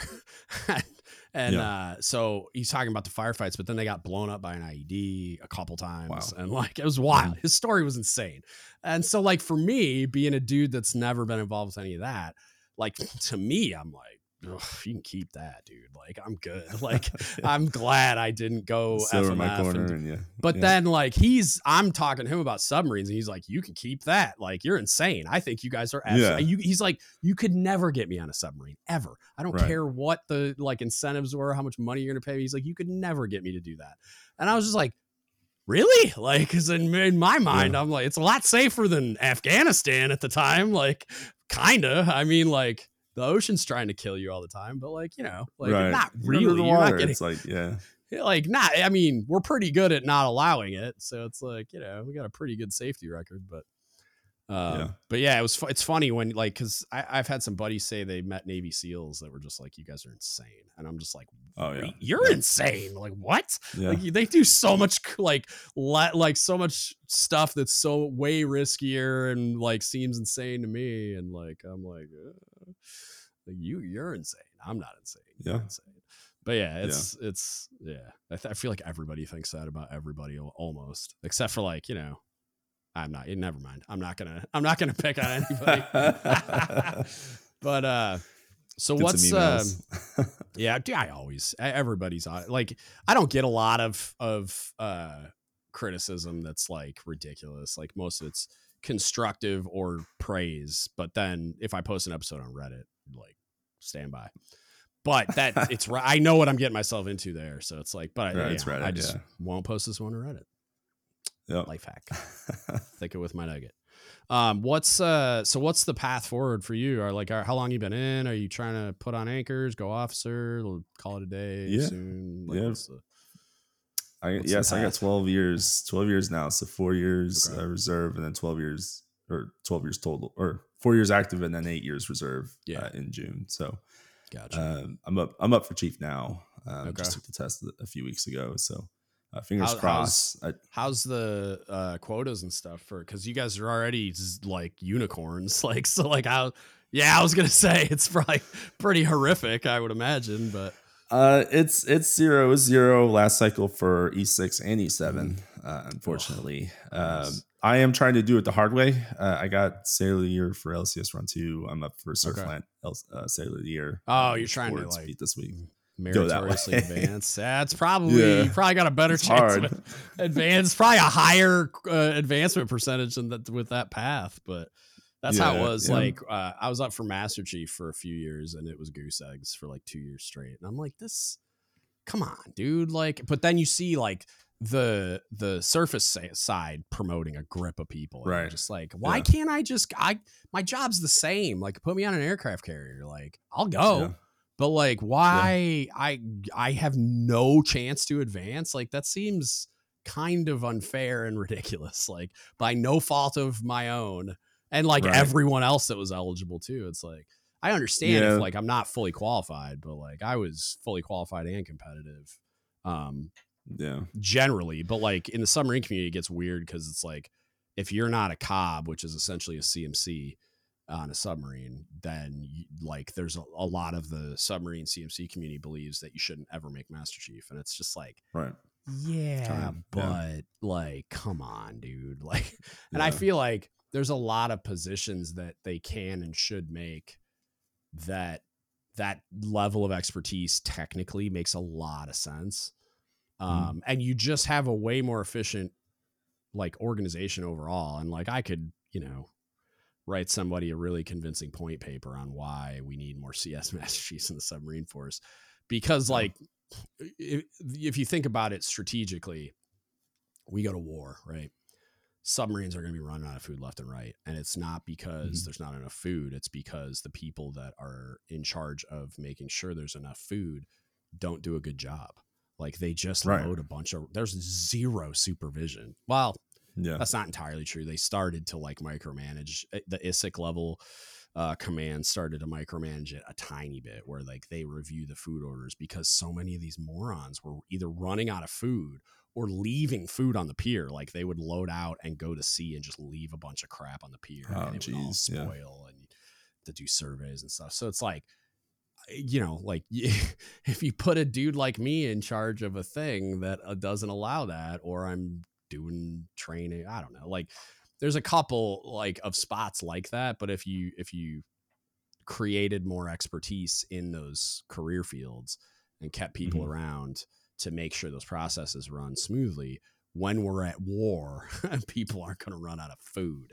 And that's like, when you think about it through the lens that I do, like, which is submarines, it's like, that's the only thing, like logistics is the only thing limiting the submarine. It's like, as long as there's food and the thing's not broken, which means like we have repair parts on, like the competency to repair it is, and the capacity to repair it is really important too. Right. But like, if you don't have the parts, you're going home, right? Or you're going somewhere where they have the parts. And if the thing's broken and you can't, do the mission, you can't get around it. And then if you run out of food, you're going home. Like, it's the only thing limiting, because we have a nuclear reactor. We're not running out of gas, man. Like, you can just stay there forever. If you had, like, if I can make, I can make water, I can feed people, and I can fix the submarine when it breaks from wear and tear, I could stay at sea forever. Like, theoretically. And so it's not important to the nuclear Navy, all the 1120s out there, I'm talking to you.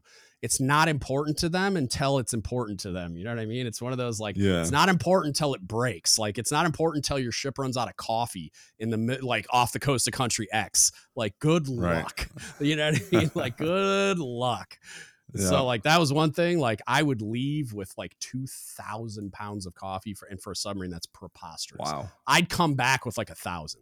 Like, I was, I would run out of everything before I ran out of coffee. Like, like I would wear out my poopy suits before I ever ran out of coffee. Like, it was, I just was like, nope.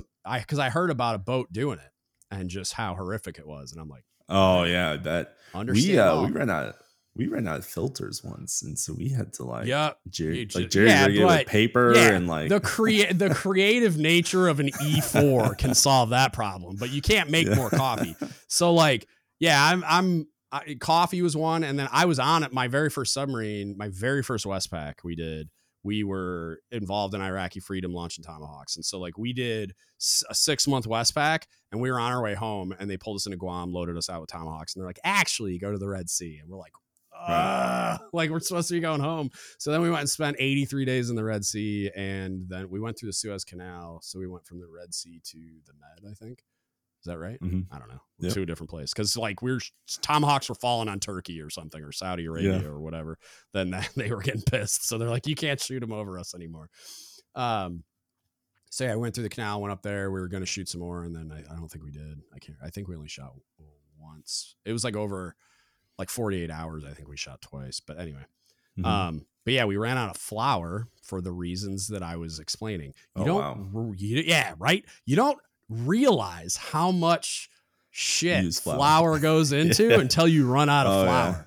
Yeah. Oh my God. Like first we started rationing it because they realized it too late basically. And then, so first we started rationing it and then it was like, do you guys want to keep pizza or do you want to keep like bread at meals? And they're like pizza. And then it became like, okay, now we can't do desserts and bread at all. And we just kept pizza, I think, or something. I don't know. And it was just gone. And then like we did a couple of underway replenishments and there were other submarines that stole our damn flour. So geez. And I don't know if they were running out, but I bet they weren't in as bad a shape as us. And I actually, ironically, I met the Cobb so I was on Louisville, which is being decommed right now. And then Key West was out there. There was 3 submarines, but Key West is the one that stole our fucking flour. And listen to this podcast. Like, wait a second. So it gets better. So when I'm at the A school, I'm the SEL there. And this civilian guy's there, but he's wearing like a tiny CMC pin.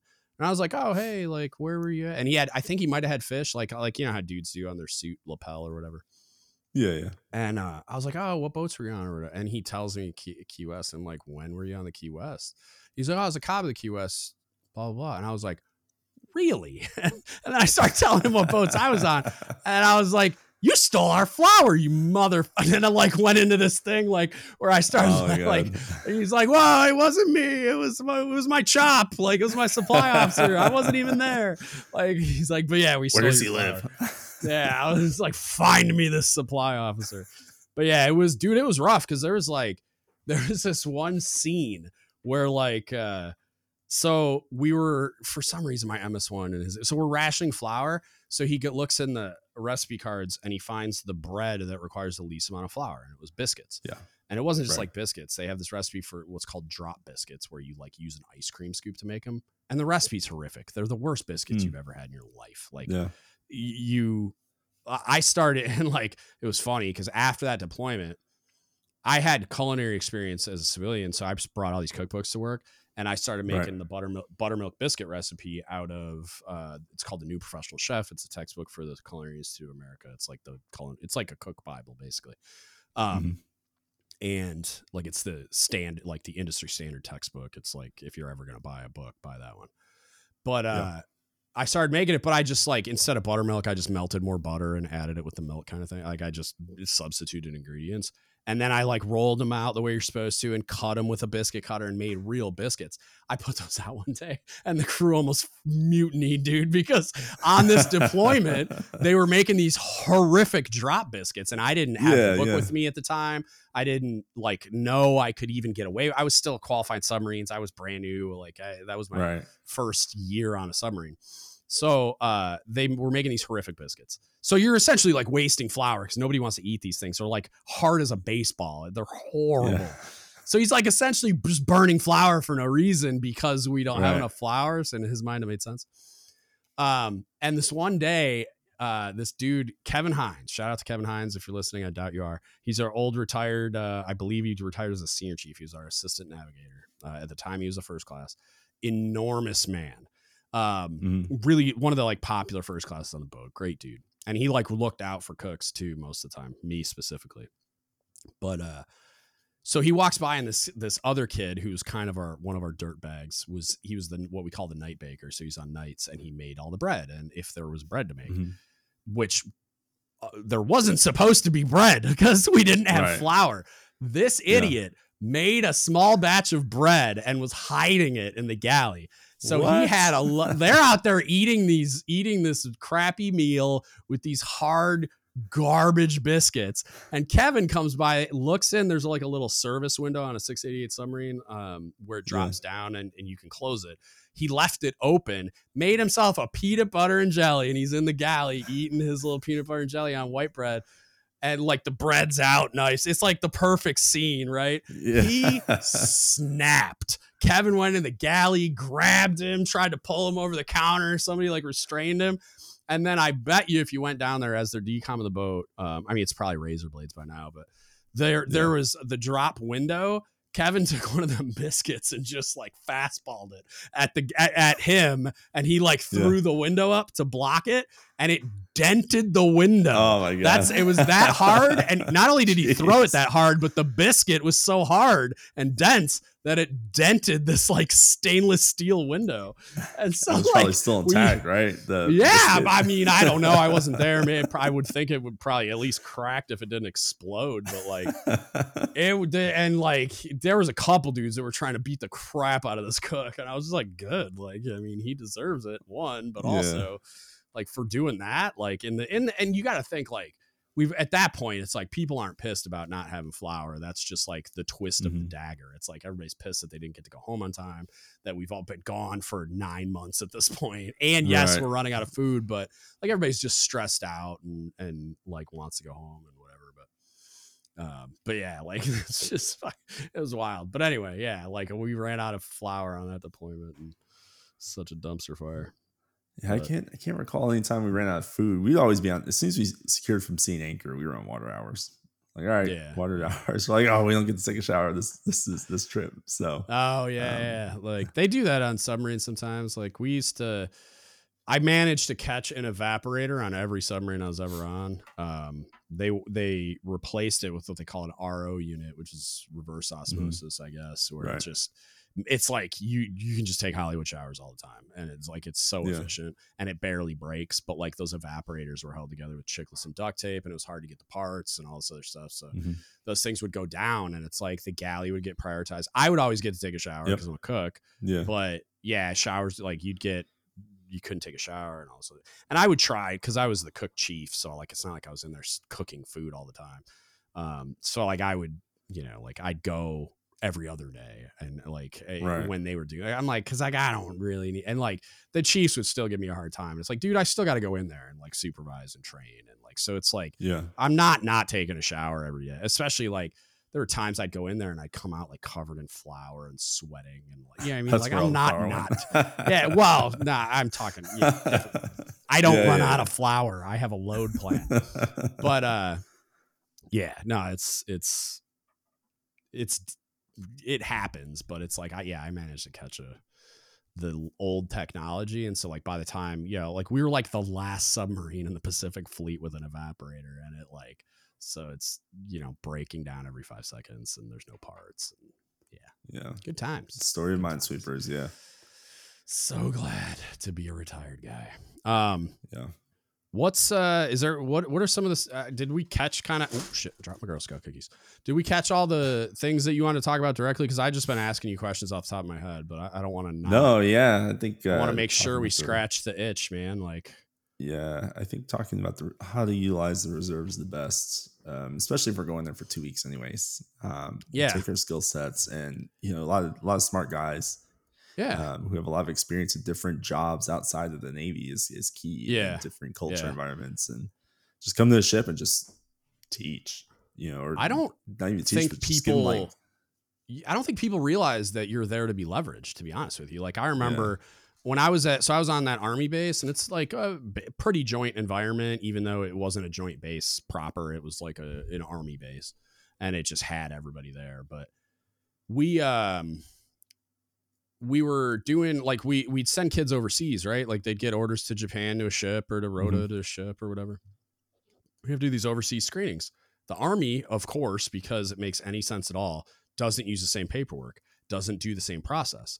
So we would get calls from like commands in Japan, like how this person shouldn't even be over here. And it's like, well, they did their screening and they said yes. And so we sent them over there, and they're like, this is like AR form, whatever. Like, what is this? Like, this isn't even the right. And I'm like, dude, we're all cooks here. Like, what do you want from me? So I'm like, and then like when I checked into that command, they told me to take my medical records home. And I'm like, what? And they're like, the medical here is horrific, and they'll lose your record. And so like, you shouldn't just keep it yourself. And I'm like, and I immediately am just like, that's not real, but okay. So I'm like, well, I'll come back to that. Like, I'm still checking in, you know? And so I'm like, I'll come back to that when I'm like, I know my way around. So eventually I'm like, all right, what are we doing? Cause like I'm going to medical, like, and they're seeing me and they're keeping records somewhere, but like they didn't have my medical record. So none of that stuff's in my medical record either. So I'm like, dude, I called our headquarters and I'm like, I need a corpsman. Like I need somebody here. This isn't like, I need a corpsman billet. Like get me like an HM2 that knows kind of what they're doing with like particularly records and screenings and stuff. And they're like, dude, you're not going to get a billet for a corpsman, but call find the nearest NOSC. And I'm like, what the hell is a NOSC? And they're like, start explaining. And he's like, call the nearest NOSC, see if you can get like a reservist to come drill there. And while they're there, all they'll do is records and screenings. I'm like, yeah, but that doesn't really fix my problem of like, I don't have, like, if they're not here all the time, but we're doing screenings all the time, that doesn't really fix it. And they're like, dude, best case scenario, the corpsman you get trains the Navy or the Army people that are at this clinic. Right. There was they did a lot of Army AIT, which is like a Navy A school.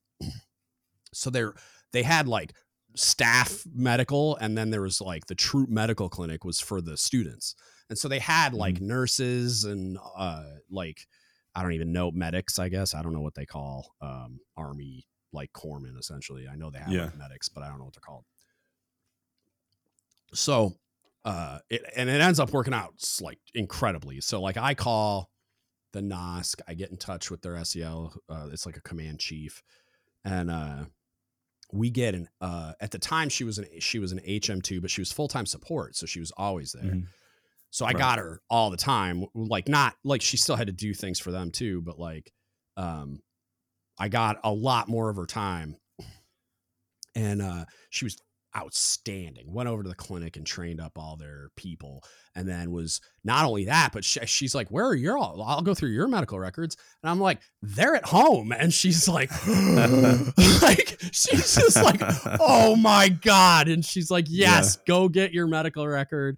I'll go through it, blah, blah, blah. And then she ended up becoming kind of like a friend of mine because like we went to the same CrossFit gym at the time. She made first while she was there and made chief. She's now some kind of officer. She got commissioned in a like medical administration, I think. And she's like a JG or something. She was, so it turns out I got a hot runner too, kind of like maybe it was by accident or luck, but I didn't even know that was a path. And like when I had this not even a gapped billet. I just didn't even have a billet that I should have had. Right. Yeah. Because it wasn't a proper joint base. So I didn't have corpsman, you know what I mean? And so it's like, she fixed all that stuff. Like the overseas screenings were fixed. And like, I still have heartburn because I was about to transfer and I started routing her a NAM just because thank you for everything you did for us. Cause she fixed my match. She got all the stuff that I got saw for while I was there, put into my medical record, which then contributed to my disability and everything else when I retired. So like, thank God I mean, I was on it asking those questions, but also like she did all that for me and put it in my record. She's like, your IDC is going to hate me because I didn't organize any of this shit, but it's in your record. So I'm like, that's all that matters. I'm like, that's fine. My doc will get over it. But yeah, it's like you have these paths available to you. And I don't know how many chiefs out there. This is probably the most important part of the podcast because most of my audience is, I do have reservists listening, but most of my listeners are active duty sailors. It's like, especially for the chiefs and officers, it's like, if you have gapped billets, especially shore commands, it should almost never be happening. It's like, go leverage your reservists, go to the NOSC, form a relationship. And like that, or like me at the time, they probably don't even know what a NOSC is. And if they do know what a NOSC is, they don't know that they can go, hey, I need this. Do you have anybody that like could, come do their drill time here? Because like, I hear a lot of stories about like drill week and everybody's just sitting around looking at their phones. It's like, no, I have stuff for you to do. I have a lot of stuff for you to do. I like basic enlisted submarine school in Groton, Connecticut. Cause shout out to Chief Bob. They got a lot of stuff for you to do. So it's like, I don't know that everybody realizes that you guys exist and you're happy to help and you have the expertise to help. A lot of times you have expertises that they like hidden expertises. I got to get out of secret decoder ring to find out that not only can you do Mineman things, but you're an IT expert. And it's not like you're not an IT, but you kind of are. You're probably better at it than most ITs in the Navy. So like, you know what I mean? Like there's so much hidden value there, I guess, is like people really need to explore that as an option, especially in the environment the Navy finds itself in right now, where they're giving out 6-figure enlistment bonuses just for you to fog a mirror. And they're like giving out crazy SRBs to try to keep people around and like all this other crap. They're waving PRTs and like you can there's no, like they just validated the lower your standards meme for everybody by just literally just lowering the standard. Like, oh, you had all those PRT failures? No, you didn't. Like, yeah.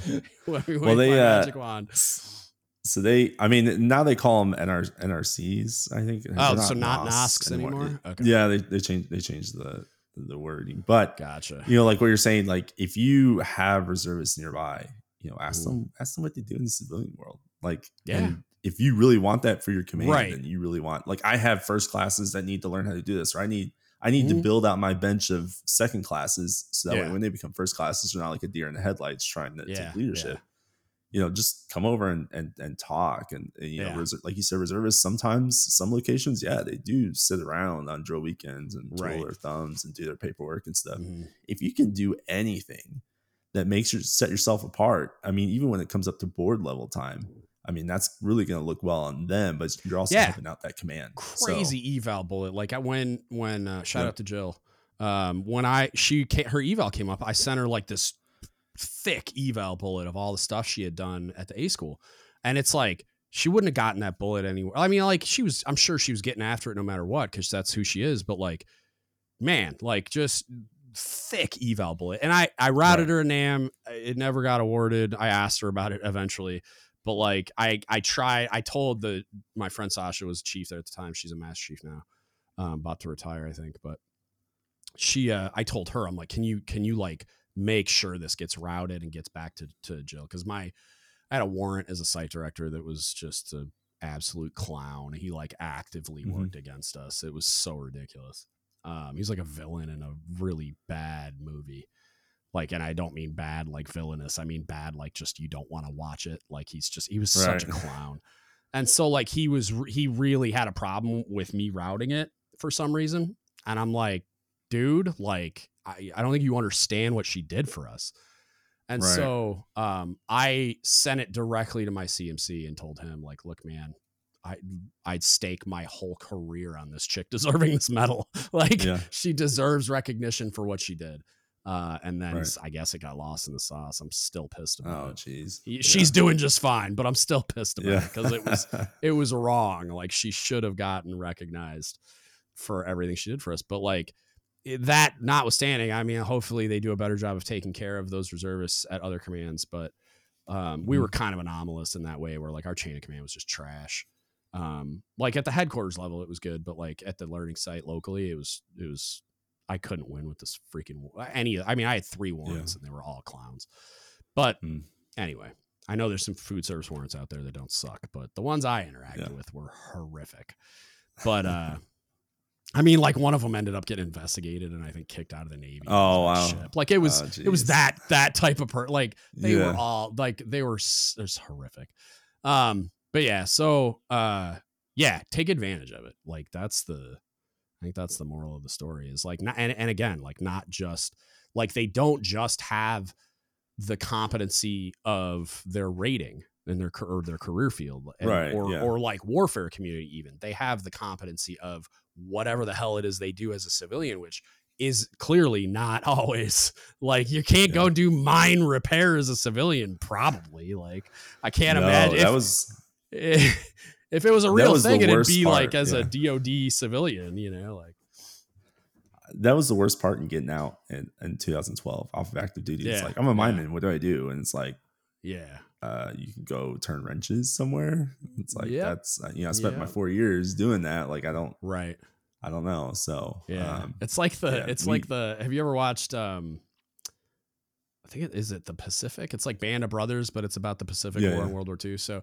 one of the dudes, he's the journalist kid that comes back, and he's at like some kind of job fair thing. And it's like, there's a whole bunch of like vets there or like guys in their uniforms trying to get jobs. And they all are like, you know, like supply or like, they were doing something else.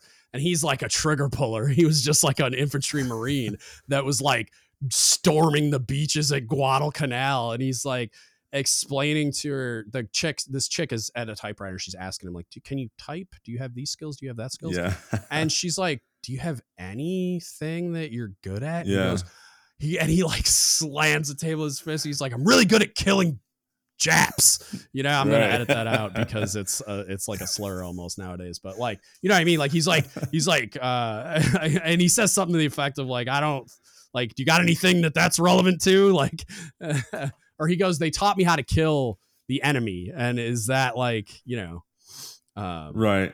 Could you got any jobs where that's relevant? And then he ended up becoming like a reporter, and he wrote a bunch of books and stuff. But like, it's funny because he's like the chick is like almost getting frustrated because he doesn't have any like skills that translate to the civilian world. And he's like, it's not my fault. We were at war. Like he's like, I was doing war. That's what you got. Any jobs where war is a good resume bullet? Like, I killed a bunch of people and lived in horrific circumstances. And it was wild. Well, shout out to all the companies that help sailors when they get out take that killing to something a little bit more. Translate that into all the resume bullet skills.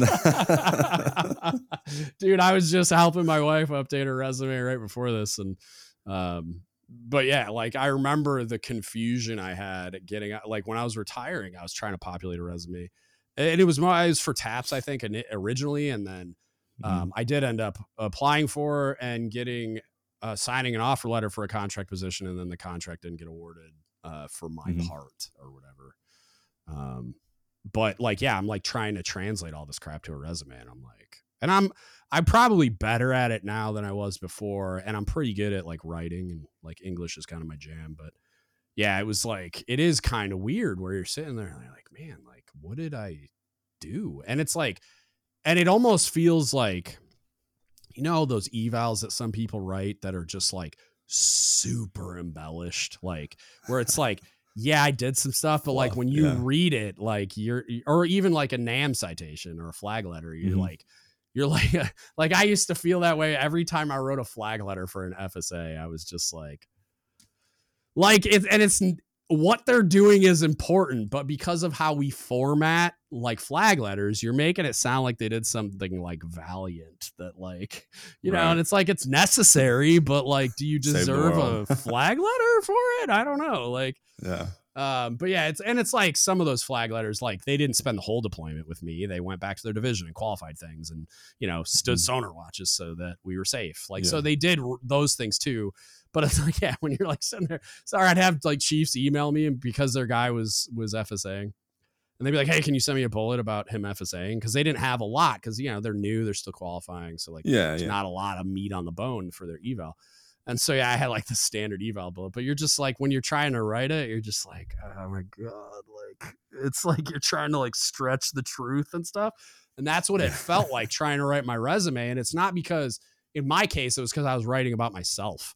And I'm trying to translate these things. And to me, a lot of the things I did were just like, whatever. Like, it was just like what we were doing, and trying to translate that, not just into something that sounds like attractive to an employer, but is like, I also have to like translate all the military stuff. And like, and like, I'm like, did I like, what did I do? Like, could I manage teams? And like, I don't know what to do, but I will say, I don't know if you've heard of it, Chat GBT. If you struggle with writing your resume, you can send it through that and correct grammar. It'll correct your grammar. You can have it write your resume for you too. I'm so freaked out by that. I'm an old guy, dude. I'm so freaked out. I'm freaked out. I ordered an Amazon Echo that I'm going to return because I want it. So I have like blink cameras, and I wanted like a monitor that displayed my blink cameras.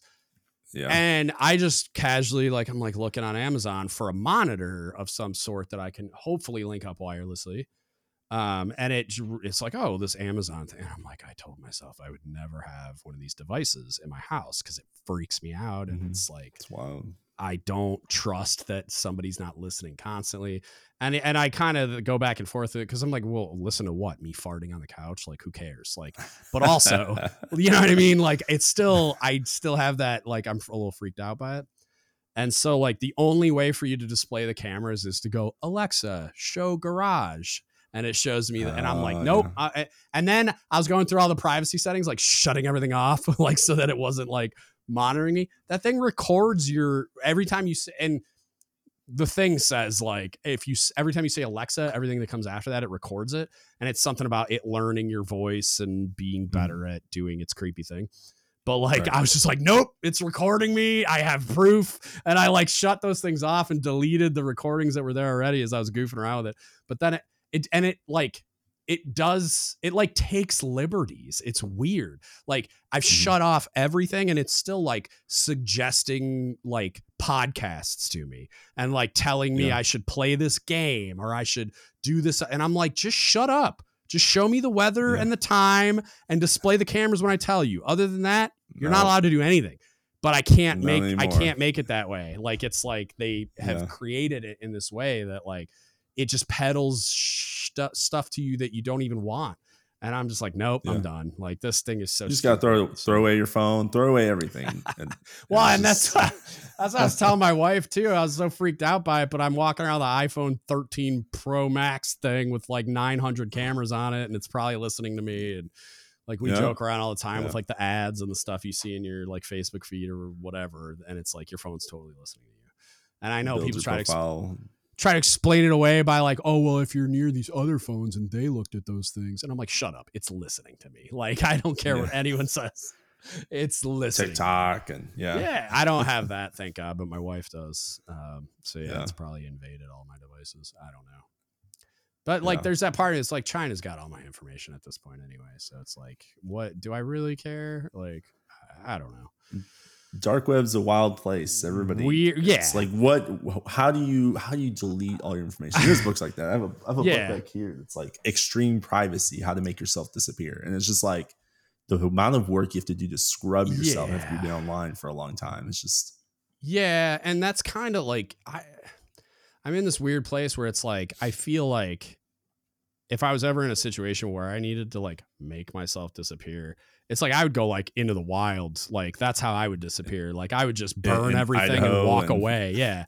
Like I'd just be gone. I'd be completely off the grid doing whatever weird. But that like the only way that would ever happen is like World War III or like some dystopian post-apocalyptic future. But like, I don't. And so that's why I think about it. And I'm just like, does it like really the only practical worry that I can come up with is like identity theft. Right.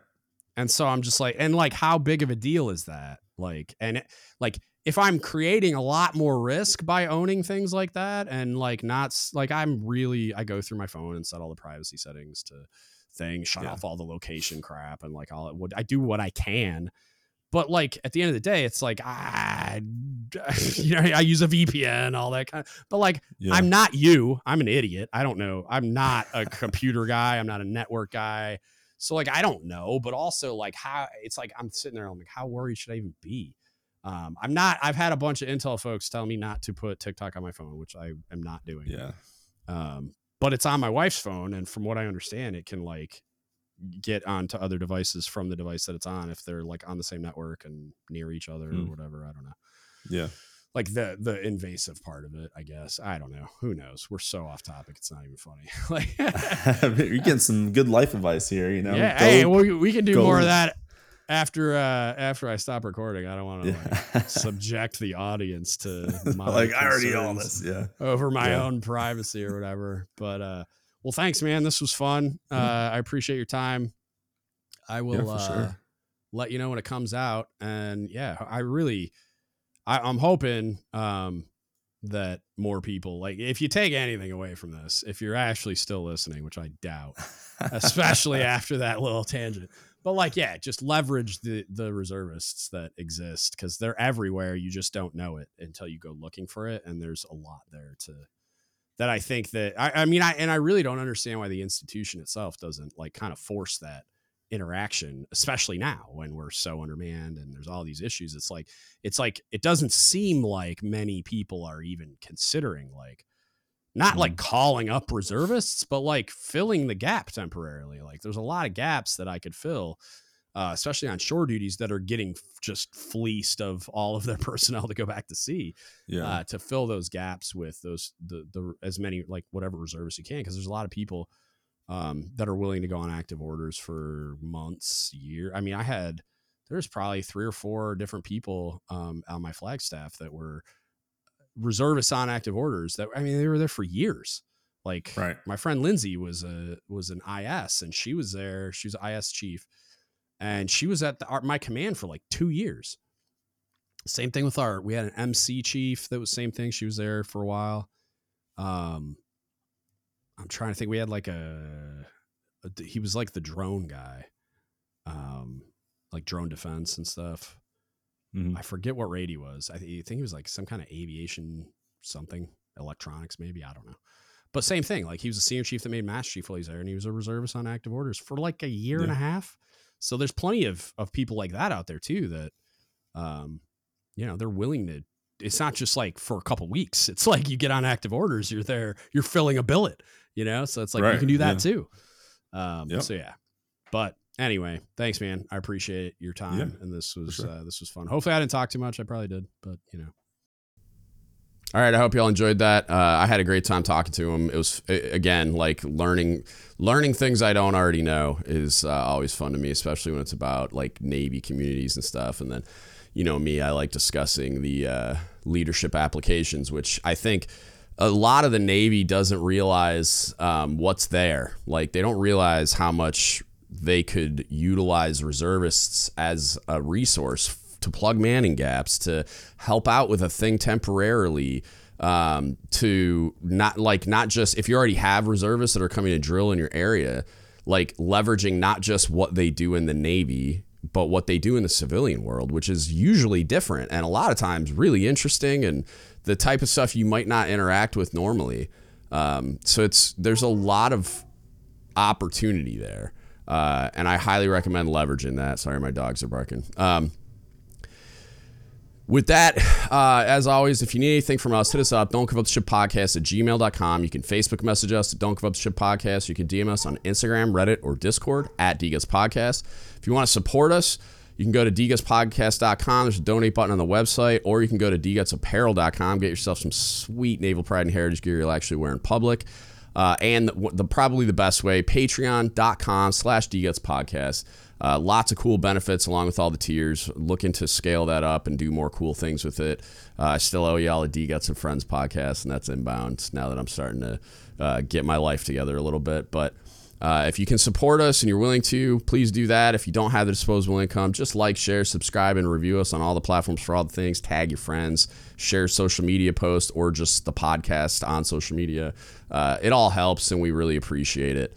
And with that, that's it. That's all I got for you today. Thank you so much for listening, and don't give up the ship.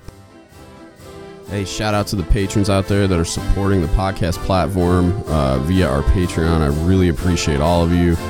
Victoria Livingood and William McIver are level 5s, which is still insane to me that you saints are willing to support us on that level and in that way. 2 level 2s, we got Ariana.